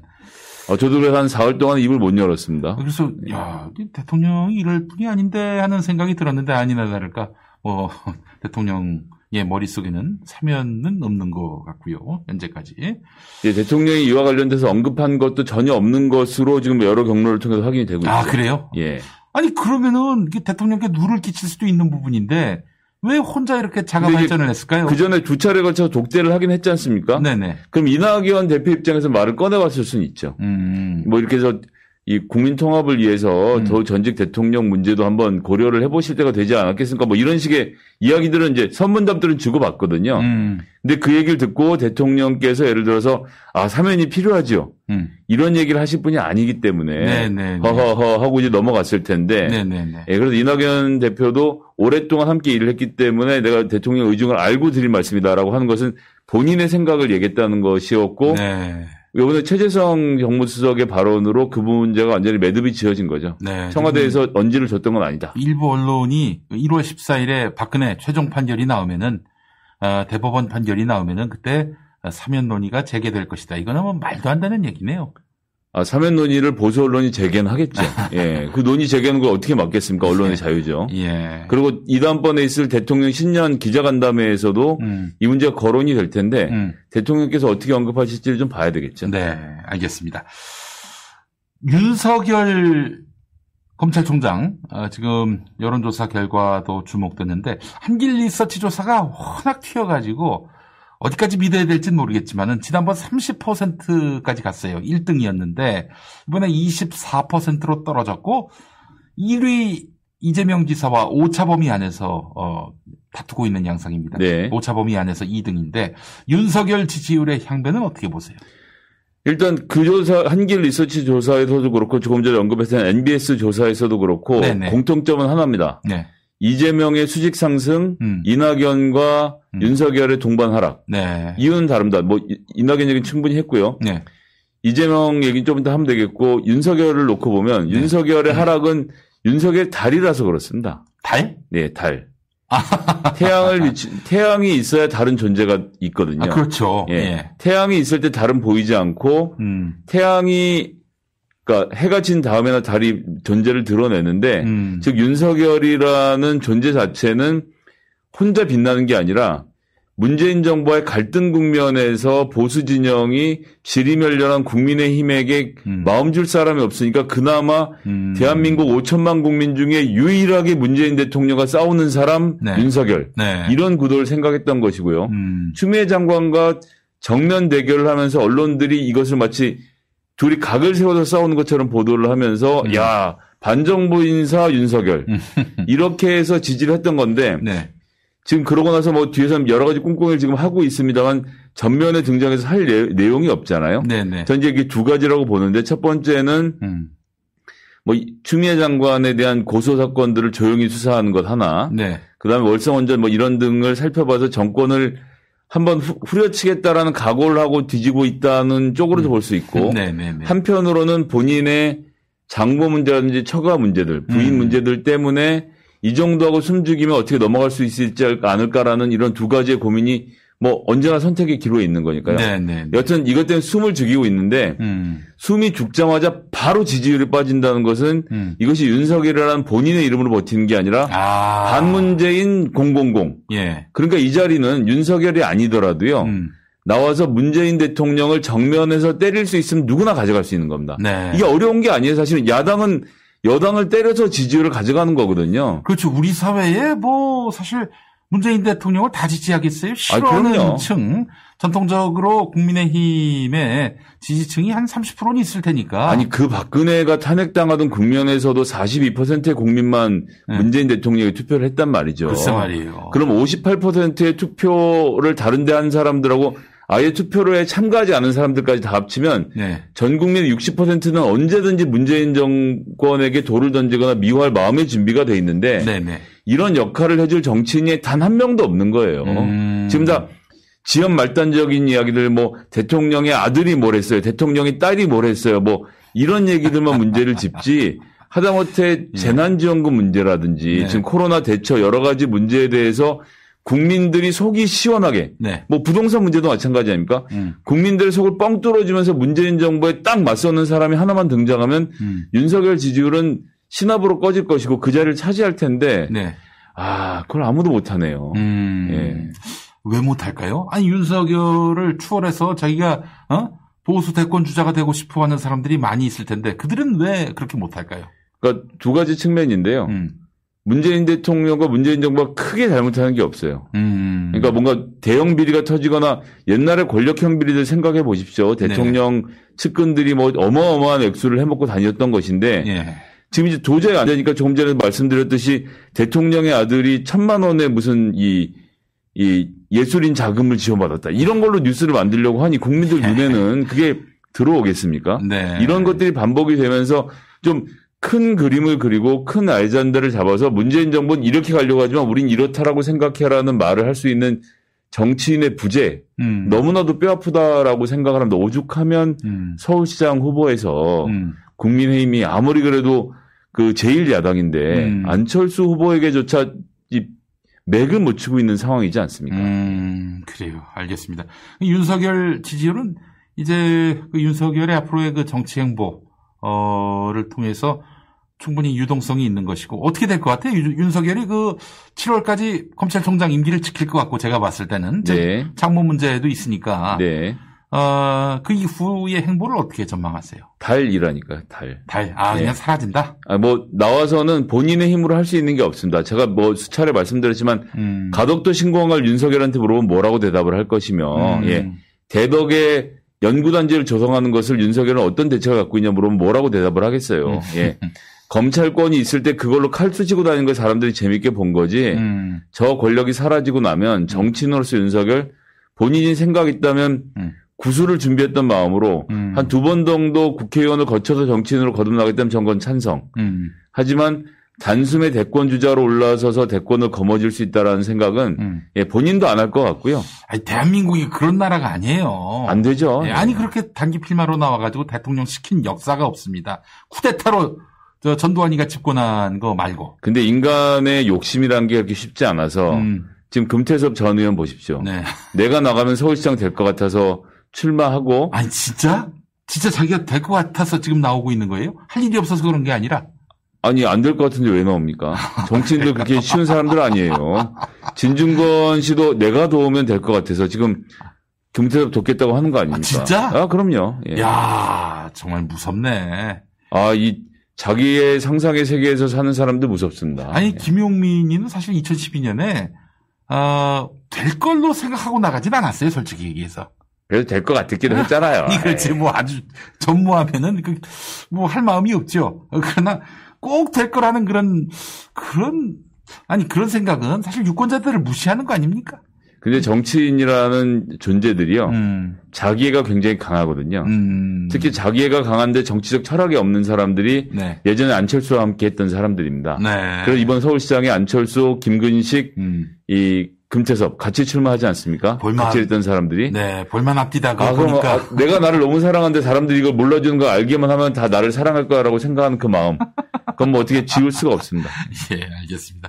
그 과거에 그렇게 김근식 또 금태섭을 참모로 뒀을 그 시절. 예.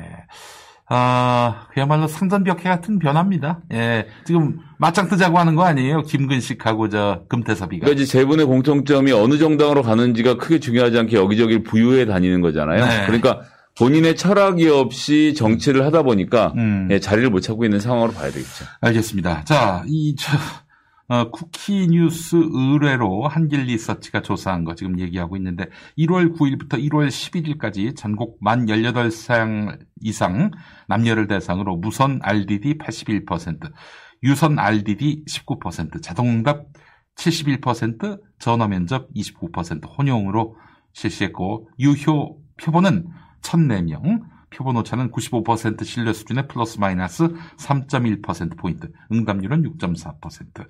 이렇게 돼 있는 조사입니다만은, 이거 보니까, 민주당 지지층에서, 이재명 대 이낙연 보면은 11월만 해도, 이낙연 47.4, 이재명 31.1인데 이번에는, 이재명 45.3, 이낙연 32. 완전히 정반대의 상황이 됐고요.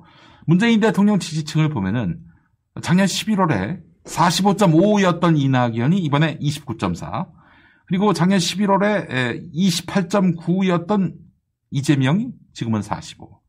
진보층 전체로 보자면은 11월에 33.9 이재명, 30.8 이낙연 이랬는데 지금은 42.9 이재명, 20.4 이낙연 이렇게 됐습니다.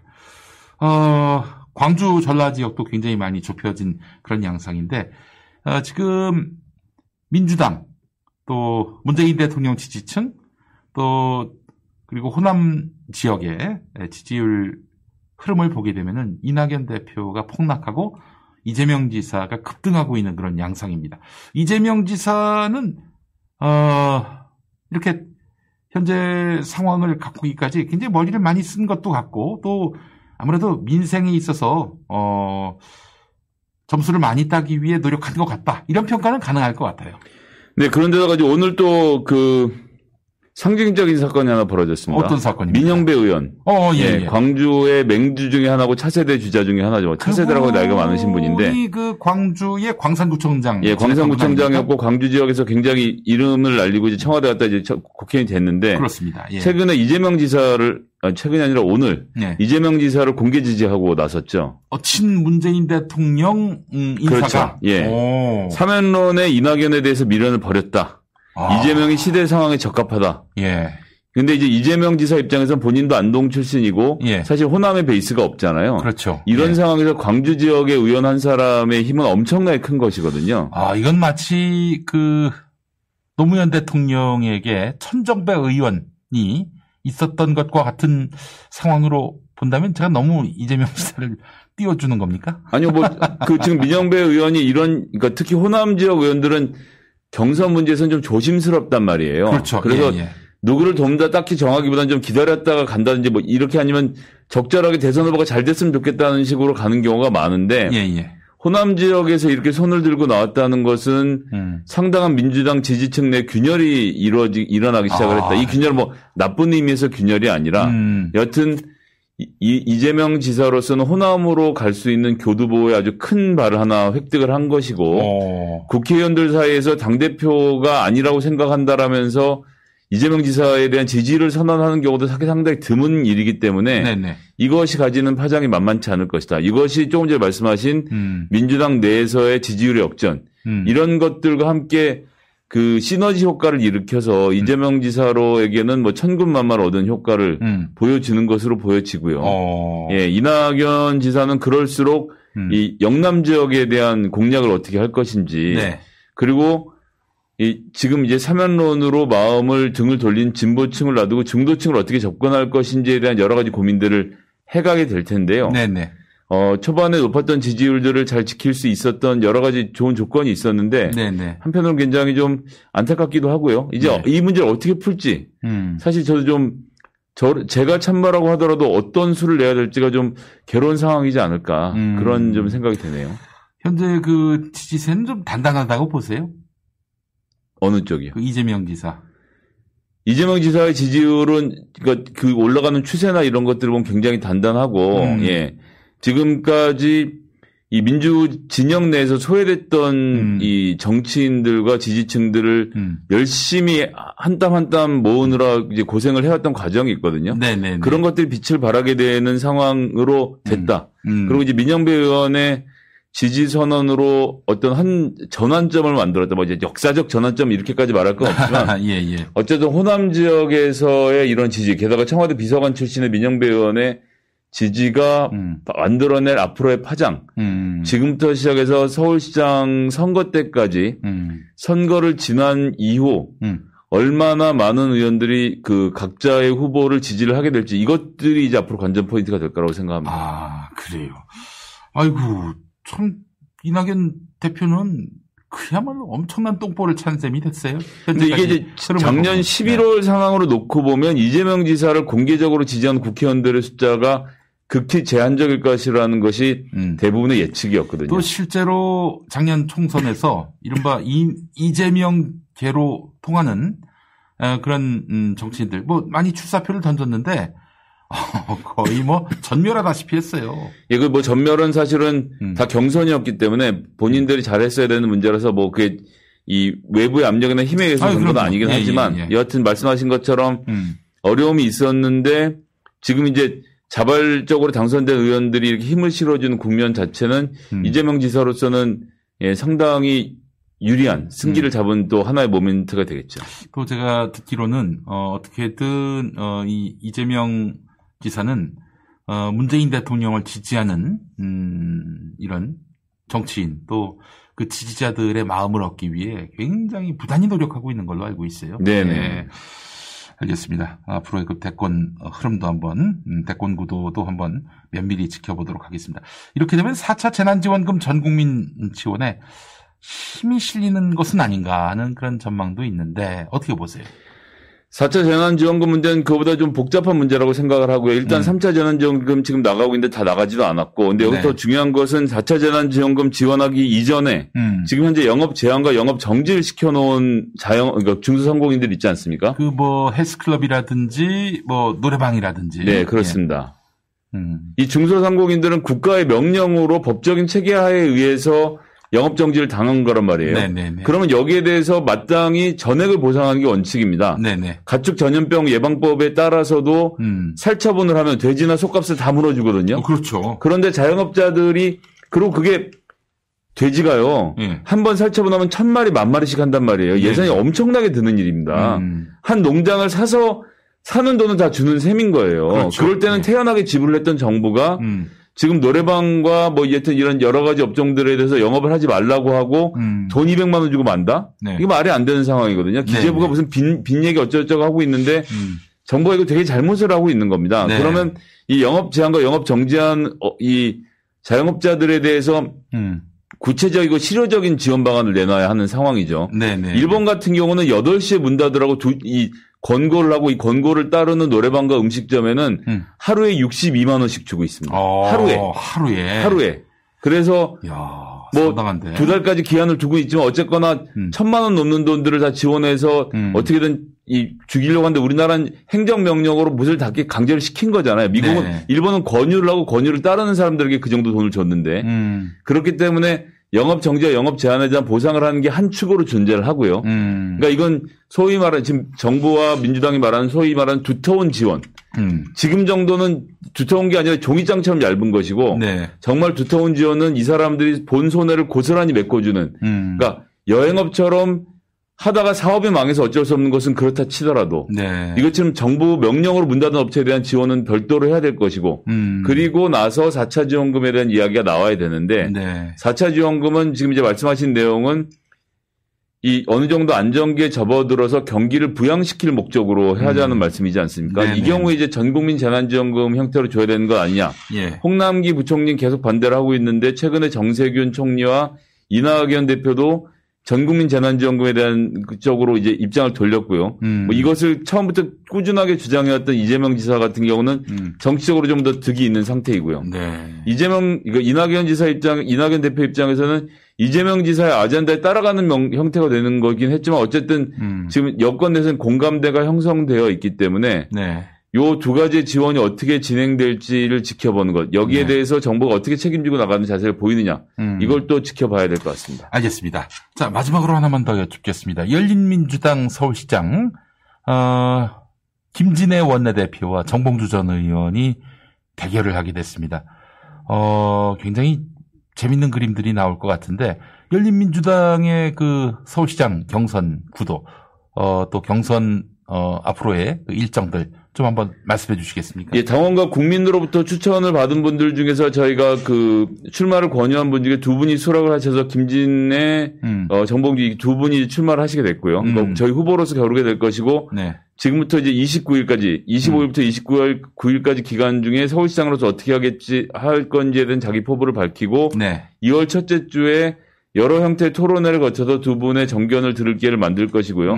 그것의 결과로 전 당원이 투표를 통해서 우리 진영 후보를 우리 당 후보를 정하게 될 것입니다. 그렇게 해서 이런 과정을 통해서 선의의 경쟁을 통해서 이슈도 좀 만들어내고 예, 이름도 좀 올리면서 진짜 서울시는 어때야 되는지에 대한 그림을 보여줄 수 있는 계기를 만들어 보려고 하고 있습니다. 네, 알겠습니다. 근데 이제 어떻게 열린민주당은 완주하는 겁니까? 아니면 더불어민주당과의 단일화를 큰 그림 속에 놓고 지금 경선을 진행하고 있는 겁니까? 당 차원에서 논의한 바는 없습니다만 김진애 의원이 우상호 의원과 함께 후보 단일화에 대한 기본적인 입장을 어제 밝히고 합의문을 쓴 바 있습니다. 네네. 이렇듯이 사실 지금 있어서 2022년 대선에서 승리의 교두보로서 서울시장 선거가 매우 중요한 위치를 차지하고 있다는 것 민주당, 열린민주당 전부 다 절감하고 있기 때문에 그렇습니다. 예. 관련돼서 누가 정말 이길 수 있는 사람인지에 대한 토론들이 있어야 될 거라고 생각하고요. 네. 정봉주, 김진애, 박영선, 우상호, 박지원 의원, 그 누가 나와도 서울시장으로 부족한 사람이 아니라고 생각하거든요. 네. 이런 분들 사이에서 단일화에 대한 논의도 충분히 나올 수 있지 않을까. 함께 토론하고 어떤 서울시를 만들어 갈지에 대한 그림들을 먼저 나누는 시간 많이 만들었으면 좋겠습니다. 열린민주당이 정말 경선에 모델을 만들어줬으면 좋겠어요. 네, 열심히 한번 해보겠습니다. 모범을 만들어주시길 바라겠습니다. 네, 열린민주당 대변인인 김성회 정치연구소 싱크와이 소장 오늘 수고 많이 하셨습니다. 네, 감사합니다. 안정적으로 정제된 유황과 제주도산 마유를 원료로 사용하는 디아페비노. 유황의 살균 효과로 습진이나 가려움증, 땀띠, 여드름 등 피부 트러블에 좋습니다.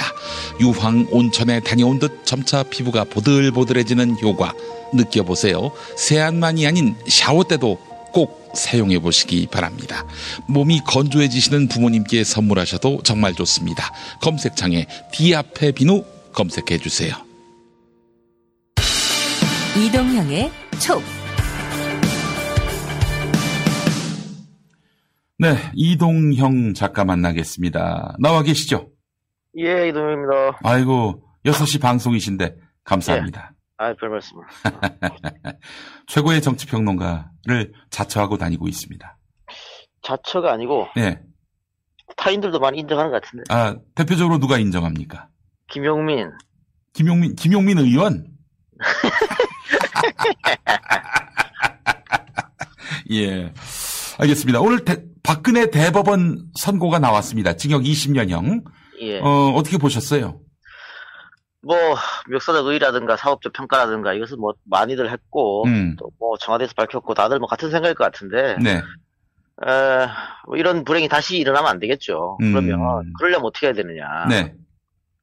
히틀러도 독일 국민이 자기들 손으로 직접 뽑지 않았습니까? 그렇죠.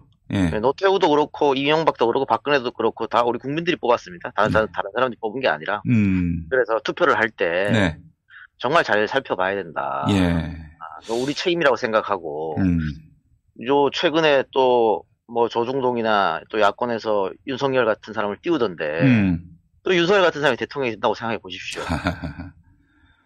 잘 살펴봐야 된다니까. 그 법을 아전인수격으로 오용하는 사람들이 대통령 되면 안 됩니다. 사실 트럼프가 아니라 히틀러도 이제 투표로 당선이 됐지만은 그 이후로 계속 권력을 유지하고 싶어서 예. 사실상 투표를 없앴죠. 그렇죠. 예. 아니, 그리고 윤석열 총장 같은 경우에는 법을 아전 인수로 해석하고 이런 걸 떠나서 네. 기본적으로 6천만 국민을 이끌어갈 수 있는 리더십이 있느냐, 자질이 있느냐, 능력이 되느냐, 그것부터 따져야겠죠. 네. 평생을 수사하고 처벌을 하고만 한 사람이 이 칼잡이만 했던 사람을 대통령 후보로 이름을 오리낸다는 자체가 저는 굉장히 수치스러운 일이라고 생각해요. 네, 그렇죠. 윤석열 씨가 대통령이 돼서 개혁을 한다면은 재벌 개혁은 재벌에 대한 압수수색, 언론 개혁은 언론사에 대한 압수수색. 예. 이렇게 가지 않겠는가 하는 생각을 해봅니다. 거기다가 지금 박근혜 전 대통령은 결국은 국정농단 사태로 이렇게 지금 최종 판결이 났는 거 아니겠어요? 네네네. 국정농단이 왜 났냐면 네. 박근혜라는 사람이 자신 스스로가 고민하고 연구하고 결정할 수 있는 능력이 안 되기 때문에 국정농단이 일어난 거 아니에요? 네네네. 그렇게 봤을 때 윤석열이라는 사람이 지금까지 걸어왔던 경력이라는 이런 걸 보면 정치, 경제, 사회, 문화, 예술 이쪽에서 네. 스스로 어떤 뭐 이념이나 사상이냐 생각을 갖고 있느냐 네. 저는 아닐 거라고 보거든요. 그러면 또 국정농단이 바로 할 수 있는 여건이 마련돼지는 거예요. 당신 이 부분에 대해서 잘 모르지 않느냐. 네. 뭐 그렇게 할 수 있는 거죠. 네. 알겠습니다. 한동훈이가 하는 거 아니야? 벌써 그런 섀도우 캐비넷이 나옵니다. 윤석열 대통령, 한동훈 민정수석 이런 얘기가 나오고 있어요. 예, 그래요. 몇 사람 더 있는데 여기서 생략하겠습니다. 예. 제가 지금 김용민브리핑을 유튜브로 보면서 인터뷰를 하고 있는데, 네네. 그 사진을 좀 이쁜 걸 쓰지. 제일 멋있는 걸로 쓴 건데. 알겠습니다. 아시안 마음에 안 들어. 그래요. 그것도 좋은 걸로 보내줘 봐요. 그러면은 그걸 넣어드릴게. 예. 임가비한테 부탁하기 바랍니다. 알겠습니다. 자, 박근혜가 기결수가 됐으니까 문재인 대통령이 이제부터 사면을 검토할 것이다. 이런 언론 보도가 있었는데 이건 뭐 문 대통령을 너무 모르고 하는 얘기 아닌가 싶어요. 뭐 오늘 청와대에서도 이야기가 나왔습니다만은 네. 그걸 떠나서 네. 촛불 정부로 탄생한 정부다. 그리고 그에 대한 자부심이 문재인 정부에는 있습니다. 그럼요. 예. 네. 그러면 그 촛불 정부는 어떻게 탄생했느냐? 결국은 국정농단 사태가 일어나고 네. 대통령 탄핵으로 국민들이 들고 일어난 거거든요. 그렇죠. 예. 그게 기승전결인데 마지막 결을 사면으로 풀어준다고 하면 그 추운 날 촛불을 들었던 민심을 역행하는 것이죠. 그 촛불 시민들을 엿먹이는 거죠, 한마디로. 그래서 예. 이 정부 내에서는 네. 이 정부가 끝날 때까지 저는 사면은 절대 있을 수 없다. 그거는 정권 초기부터 제가 계속 주장했던 겁니다. 네. 그래서 이 정부는 안 되는 것이고요. 모르겠습니다. 그 뒤후로 지난번 97년처럼 뭐 당선자가 현 대통령이 건의하는 뭐 그런 거는 그 나중 일이 있습니다만 하여튼 이 정부에서는 불가능하다고 봅니다. 예, 어떤 당선자가 건의를 할지는 뭐 그림이 보입니다만은 예. 아니 근데 그 촛불 시민에 의해서 결국 촛불 정부가 탄생했는데 그 촛불 정부의 여당 대표께서 이 사면을 얘기한다는 건 이게 진짜 봉창 두드리는 일이 아닌가 하는 생각이 드는데. 예. 예. 저는 그 이낙연 대표가 전략적으로 그런 판단을 했다면 오히려 다행이라고 보고요. 그러니까 내가 대통령을 좀 하기 위해서 혹은 네. 한 걸음 다가가기 위해서 네. 중도 보수로 확장하기 위해서 전략적으로 그런 선택을 했다면 그 전략은 실패할 수가 있거든요. 언제나. 네. 걷어들이면 되는 겁니다. 예. 전략적으로 그런 선택을 했다면 문제가 없는데 더 큰 것은 뭐냐면 이낙연 대표가 소신이라고 말했단 말이에요. 예. 그러면은 예. 그거는 소신은 돌릴 수가 없는 거잖아요. 네. 걷어들일 수가 없는 거기 때문에 네. 정말 소신이라고 한다면 약간 염려되는 부분이 없지 않아 있습니다. 네. 이낙연 대표가 이낙연의 대권 전략을 세운 게 아니라 이재명의 대권 전략으로 이렇게 사면론을 제기한 게 아닌가 이렇게 보는 사람들도 있습니다. 이재명 지사가 굉장히 탄력을 받고 있어요.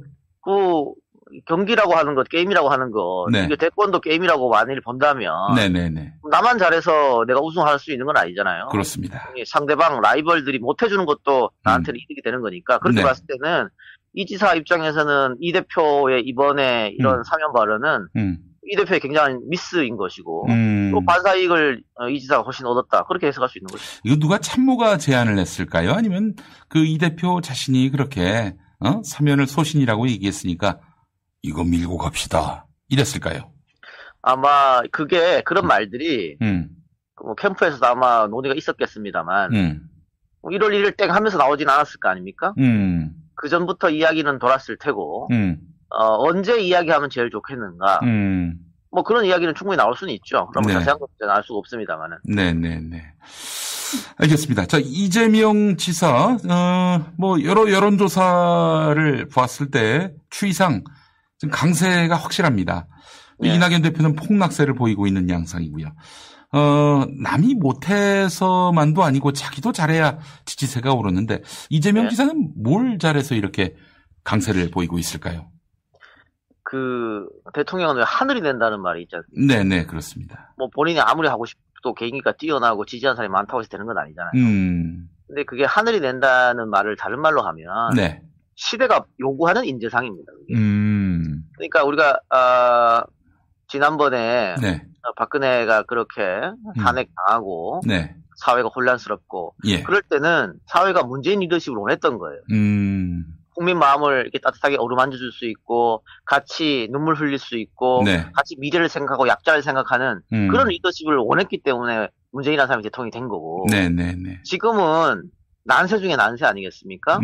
대통령이 임명한 사람들 감사원장이 반발을 하고 네. 또 검찰총장이 반기를 들고 이런 상황이에요. 또 저 경제부총리도 그렇죠. 앞에서는 고분고분한데 뒤에서는 지금 문재인 정부의 방향과는 그야말로 정반대로 가고 있어요.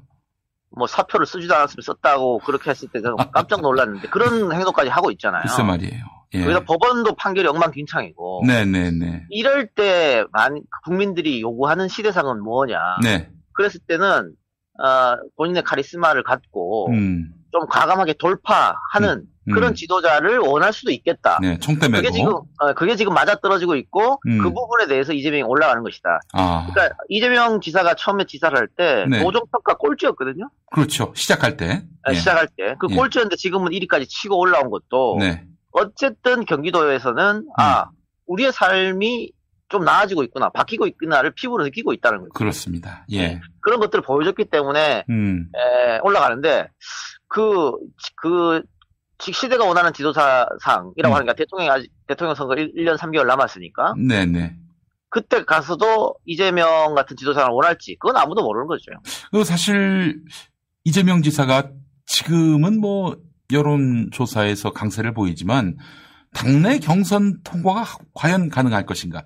이게 사실 일반론입니다. 솔직히 얘기해서. 예. 근데 요 일반론에도 지금 균열이 생기고 있다고 봐야 하는 건지 여전히 이 일반론을 깰 상황까지 간 것은 아닌지 어떻게 보세요? 그 이재명 지사는 당내 문제에 대해서는 당내의 여론에 대해서는 칼날 위에 서 있다고 봐야 돼요.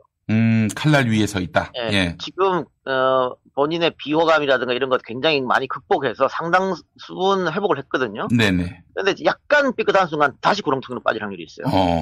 그게 지금 민주당을 장악하고 있는 헤게모니를 쥐고 있는 가장 많이 쥐고 있는 것이 친문 집단이기 때문에 네네네. 뭐 제가 집단을 표현해서 나쁜 뜻은 아니고요. 근데 이 친문 대의원 당원들이 네. 예전 한 10여 년 전부터 네. 당내 경선에서 패배한 적이 없습니다. 그렇죠. 늘 승리해왔습니다. 그래서 뭐 부엉이 모임이라든가 민주주의 4.0 이런 의원들이 많이 모이는 것도 네. 결국은 역시 또 우리 후보를 내야 되지 않겠냐 그런 생각이 있는 것 같아요. 이재명은 불안하다. 네네네. 그래서 이재명 지사가 지금 할 것은 칼날 위에 서 있기 때문에 지금은 굉장히 겸손하게 잘하고 있습니다만 어떻게 될지 모르거든요. 네. 그래서 굉장히 앞으로도 좀 겸손한 리더십을 발휘하면서 예. 한쪽 구석으로는 예. 욕심을 버려야 돼요. 욕심을 버린다? 어떻게? 내가 예.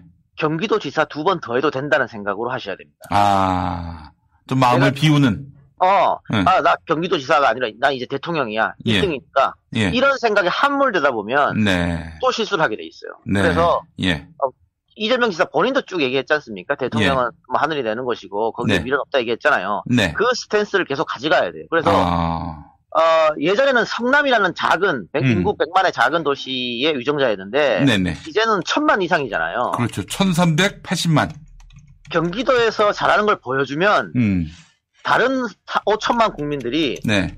따라올 수밖에 없습니다. 그래서 제일 첫 번째는 네. 내가 지금 나한테 주어진 일을 잘하는 겁니다. 네. 그러니까 중앙정치에 지금까지도 그렇게 많이 기웃거리를 하지 않았지만 네. 중앙정치 생각하지 말고 네. 나에게 주어진 것만 열심히 한다는 생각으로 나는 칼날에 서 있다는 생각으로 해야 됩니다. 네. 지금 호남에서도 사실은 인기가 많이 회복됐고 네. 친문 진영에서도 또 대통령 지지층에서도 굉장히 많이 회복했단 말이죠. 네네. 이제 이거를 유지하는 것이 중요하고 네. 지금의 투톱 이낙연 대표랑 차이점은 TK, PK에서 이낙연보다 훨씬 많은 걸 갖고 갑니다. 그거는 이재명의 자산이거든요. 네. 또 인구가 경기도 가장 많잖아요.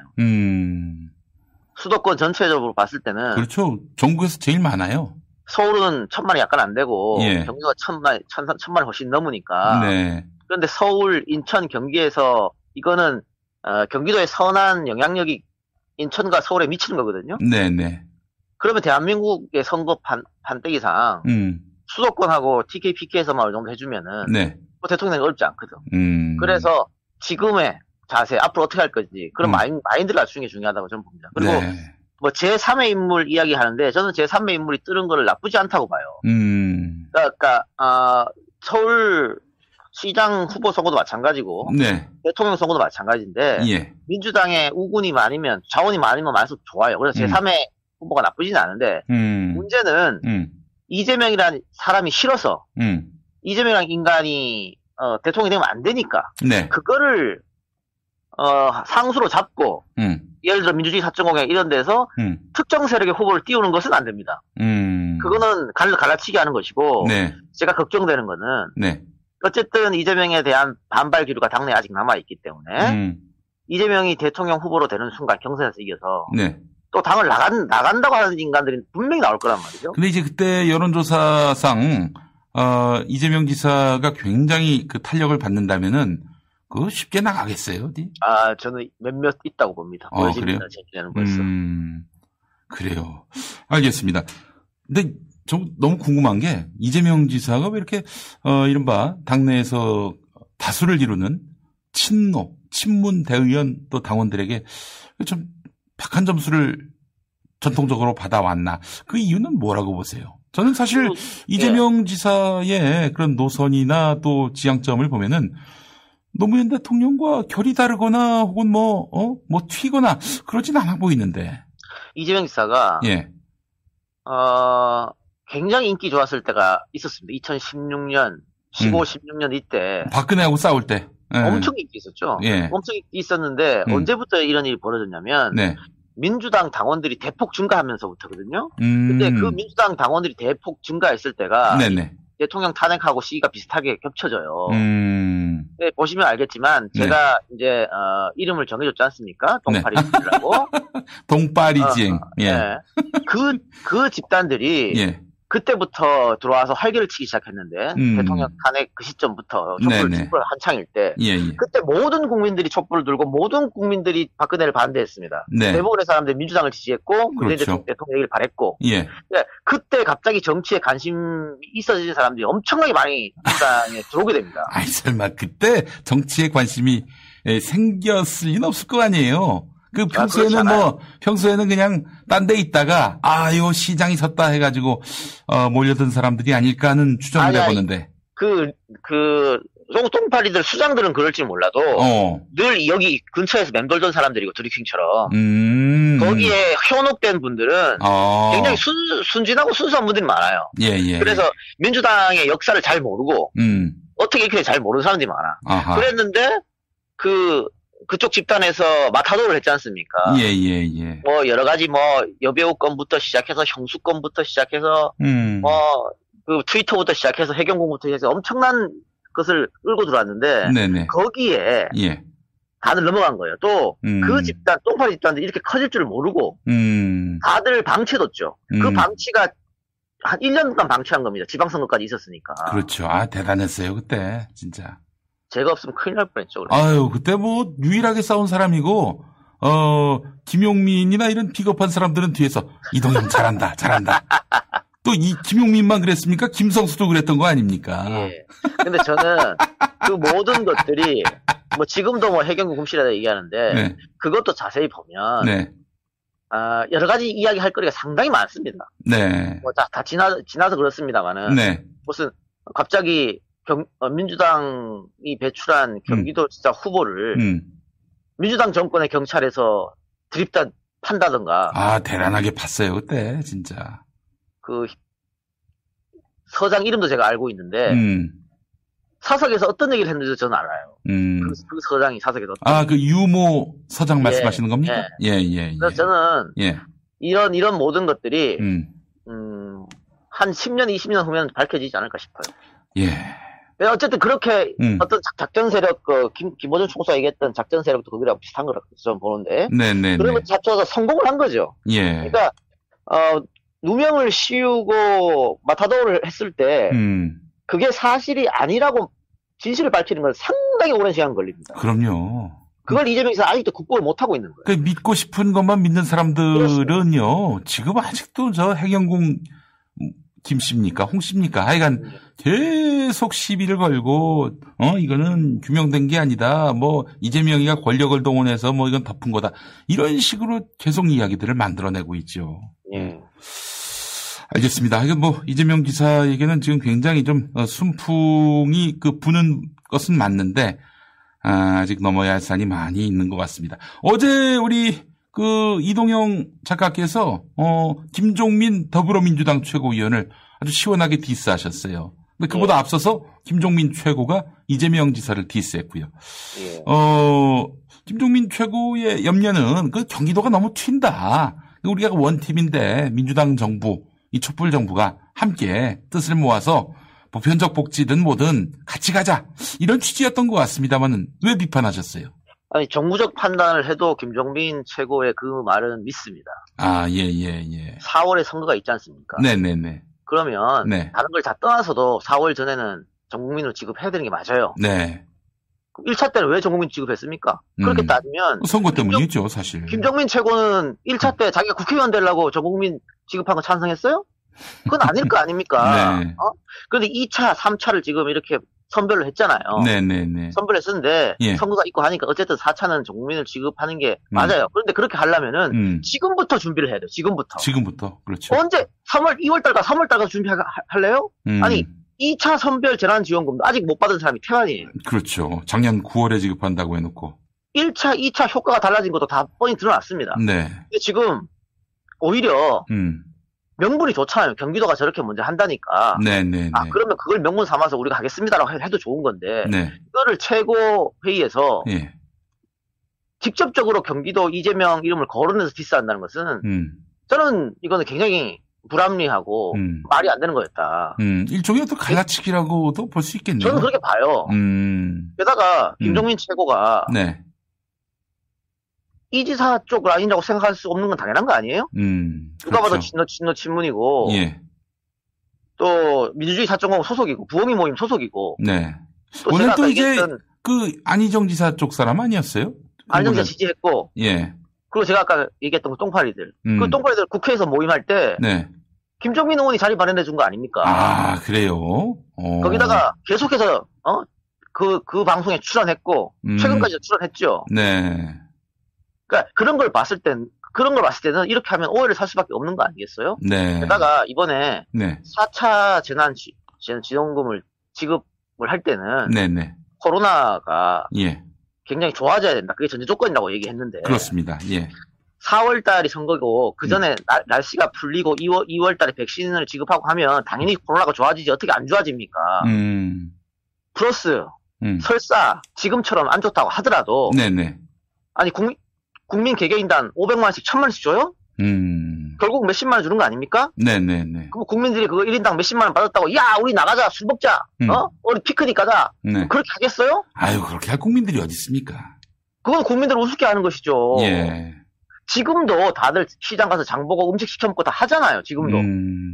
사람들을 거리두기 하면서도. 그 3개월 바우처로 그렇게 하면 지금 다 할 수 있는 걸 왜 안 된다고 말하는 겁니까?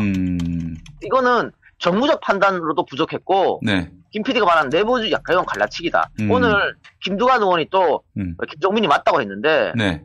다른 사람도 아니고 예. 김두관이 그렇게 말하면 네. 또 의심스러운 거예요. 김두관도 대통령 꿈꾸는 사람 아니에요. 예를 들면 예. 김용민 PD가 네. 정치평론가로서 예. 윤석열 탄핵해야 된다 말할 수 있어요. 네. 근데 김두관은 현역 의원이잖아요. 예. 현실적으로 불가능한 걸 알면서도 김두관을 탄핵해야 된다고 얘기했어요. 그게 오히려 청와대에 부담을 주는 거거든요. 그럼에도 그렇게 얘기한 이유는 뭡니까? 어쨌든 본인 주가 띄우려고 하는 거 아니에요? 근데 여기서 또 김종민이 맞다고 하면 네. 결국은 먼 미래에 나의 경쟁자가 될 이재명을 누르겠다는 얘기밖에 안 되는데. 아, 이재명 지사의 경쟁자가 되고 싶은 마음이 있었던 거예요? 본인은 대통령 하려고 하니까요. 아, 김종민 의원도? 아니. 김두관. 예. 그러니까 그런데 남을 공격해서 내가 뛰어오른다고 생각하면 안 돼. 그런 정치에는 그런 싸움 굉장히 하수 싸움이에요. 하수 싸움. 사실 이재명 지사가 뭐 싸움 딱으로 많이 인식되지만은 그는 걸어오는 싸움에 응했을 뿐이지 누구 한 명을 뭐 그냥 대놓고 공격하거나 그런 건 이제 봤던 기억이 없는 것 같아요. 근데 지난번 경선 때는 그때 공격했죠. 그 문재인 대통령 공격했네요. 근데 그게 네. 이재명 지사는 그게 본인한테는 지금으로 봐서는 굉장히 자산이 돼버렸어요. 이렇게 무리하게 네거티브를 하니까는 못 이기는구나. 근데 네거티브는 왜 하냐면 네. 1등은 할 일이 없죠. 2등, 3등이 어쨌든 이기려고 하는 거지. 존재감 보이려고. 그걸 이지상 한번 겪었기 때문에. 예. 이번에 계속해서 이낙연 대표가 40% 얻고 본인은 10%에 머물렀음에도 과거에 얼마 전까지만요. 예. 그래도 이낙연 디스 안 한 거는 과거에 자기가 그걸 경험해봤기 때문에 그런 거예요. 아, 그렇죠. 남 비판해갖고 내가 올라간다는 생각은 정치에서 굉장히 하수적인 일이에요. 그 문재인 대통령한테 그렇게 했던 거 이후로는 뭐 남을 디스해가지고 이렇게 좀 덕을 보려거나 그러진 않았던 것 같습니다. 실제로 또 이재명 지사로서는 좀 넉넉하게 볼 수도 있는 이유가 일단 젊지 않습니까? 그렇죠. 지금 보니까 황신혜 씨하고 동갑이네요. 이재명 지사가. 아니, 그러니까 경기도 지사 2번 다 해도 된다니까요. 뭐 욕심 부릴 필요 없어요. 네. 알겠습니다. 그리고 우리 지지자들도 네. 뭐 후보에 대한 호불호는 당연히 있습니다만 네네. 김대중, 노무현, 문재인은 그냥 김대중, 노무현, 문재인이 아닙니다. 민주당의 김대중, 민주당의 노무현, 민주당의 문재인이에요. 그렇죠. 예. 민주당이 배출한 그리고 김대중, 노무현, 문재인이 자기 혼자 집권했으면 어떻게 정사를 꾸립니까? 네. 민주당이란 탄탄한 큰 배가 받쳐주니까 네. 거기에 인재들이 있으니까 하는 거죠. 예. 그래서 이낙연이 아니면 안 돼. 이재명이 아니면 안 돼. 넌 이거 버렸으면 좋겠어요. 민주당이 배출한 그 인재면 민주당의 당원들이 또 국민들이 선택한 그 인재면은 하나가 돼서 밀어줘야 되는 겁니다. 알겠습니다. 뭐 저도 그래요. 사실은 제가 뭐 당적은 없지만은 민주당에서 후보가 나온다면은 최우선으로 치는 거죠. 이낙연 대표가 후보가 된다. 그러면 뭐 제가 뭐 저쪽을 찍겠습니까? 당연한 겁니다. 예. 저는 민주당에서 오창석이가 후보로 나와도 지지하겠습니다. 오창석이가 예, 그래요. 아주 파격적인 상상력을 발휘하셨습니다. 예. 우리 이동형 작가님하고 방송하니까 지금 10,000명이 넘었어요. 동접자가. 아유, 고맙습니다. 아이고, 감사합니다. 매주 이렇게 목요일 날 한다면서요? 그럼요. 목요일 날 이렇게 또 탁견을 들려주시면은 정말 우리 시청자분들이 너무 좋아하실 것 같아요. 출연료 많이 줘요. 네, 알겠습니다. 우리가 드리는 것 중에 가장 많이 드릴게요. 네. 알겠습니다. 자, 이동형 작가님 6시부터 YTN 라디오 이동형의 뉴스 정면 승부죠? 예. 94.5로 수도권에서 들으실 수 있고 또한 지금 청취율 조사 기간입니다. 여러분 전화가 오면은 어제 5분 이상 들은 라디오 방송이 있느냐 했을 때 YTN 라디오 이동형의 뉴스 정면 승부 말씀해 주시면 감사하겠습니다. 오늘 말씀 잘 들었습니다. 고맙습니다. 김용민 브리핑과 함께한 시간 어떠셨어요? 구독하기, 별점 주기, 댓글 달기, 후원하기로 응원해주세요. 이 방송을 유튜브 김용민 TV를 통해서도 만날 수 있는 거 알고 계시죠? 그럼 다음 시간에 다시 만나요.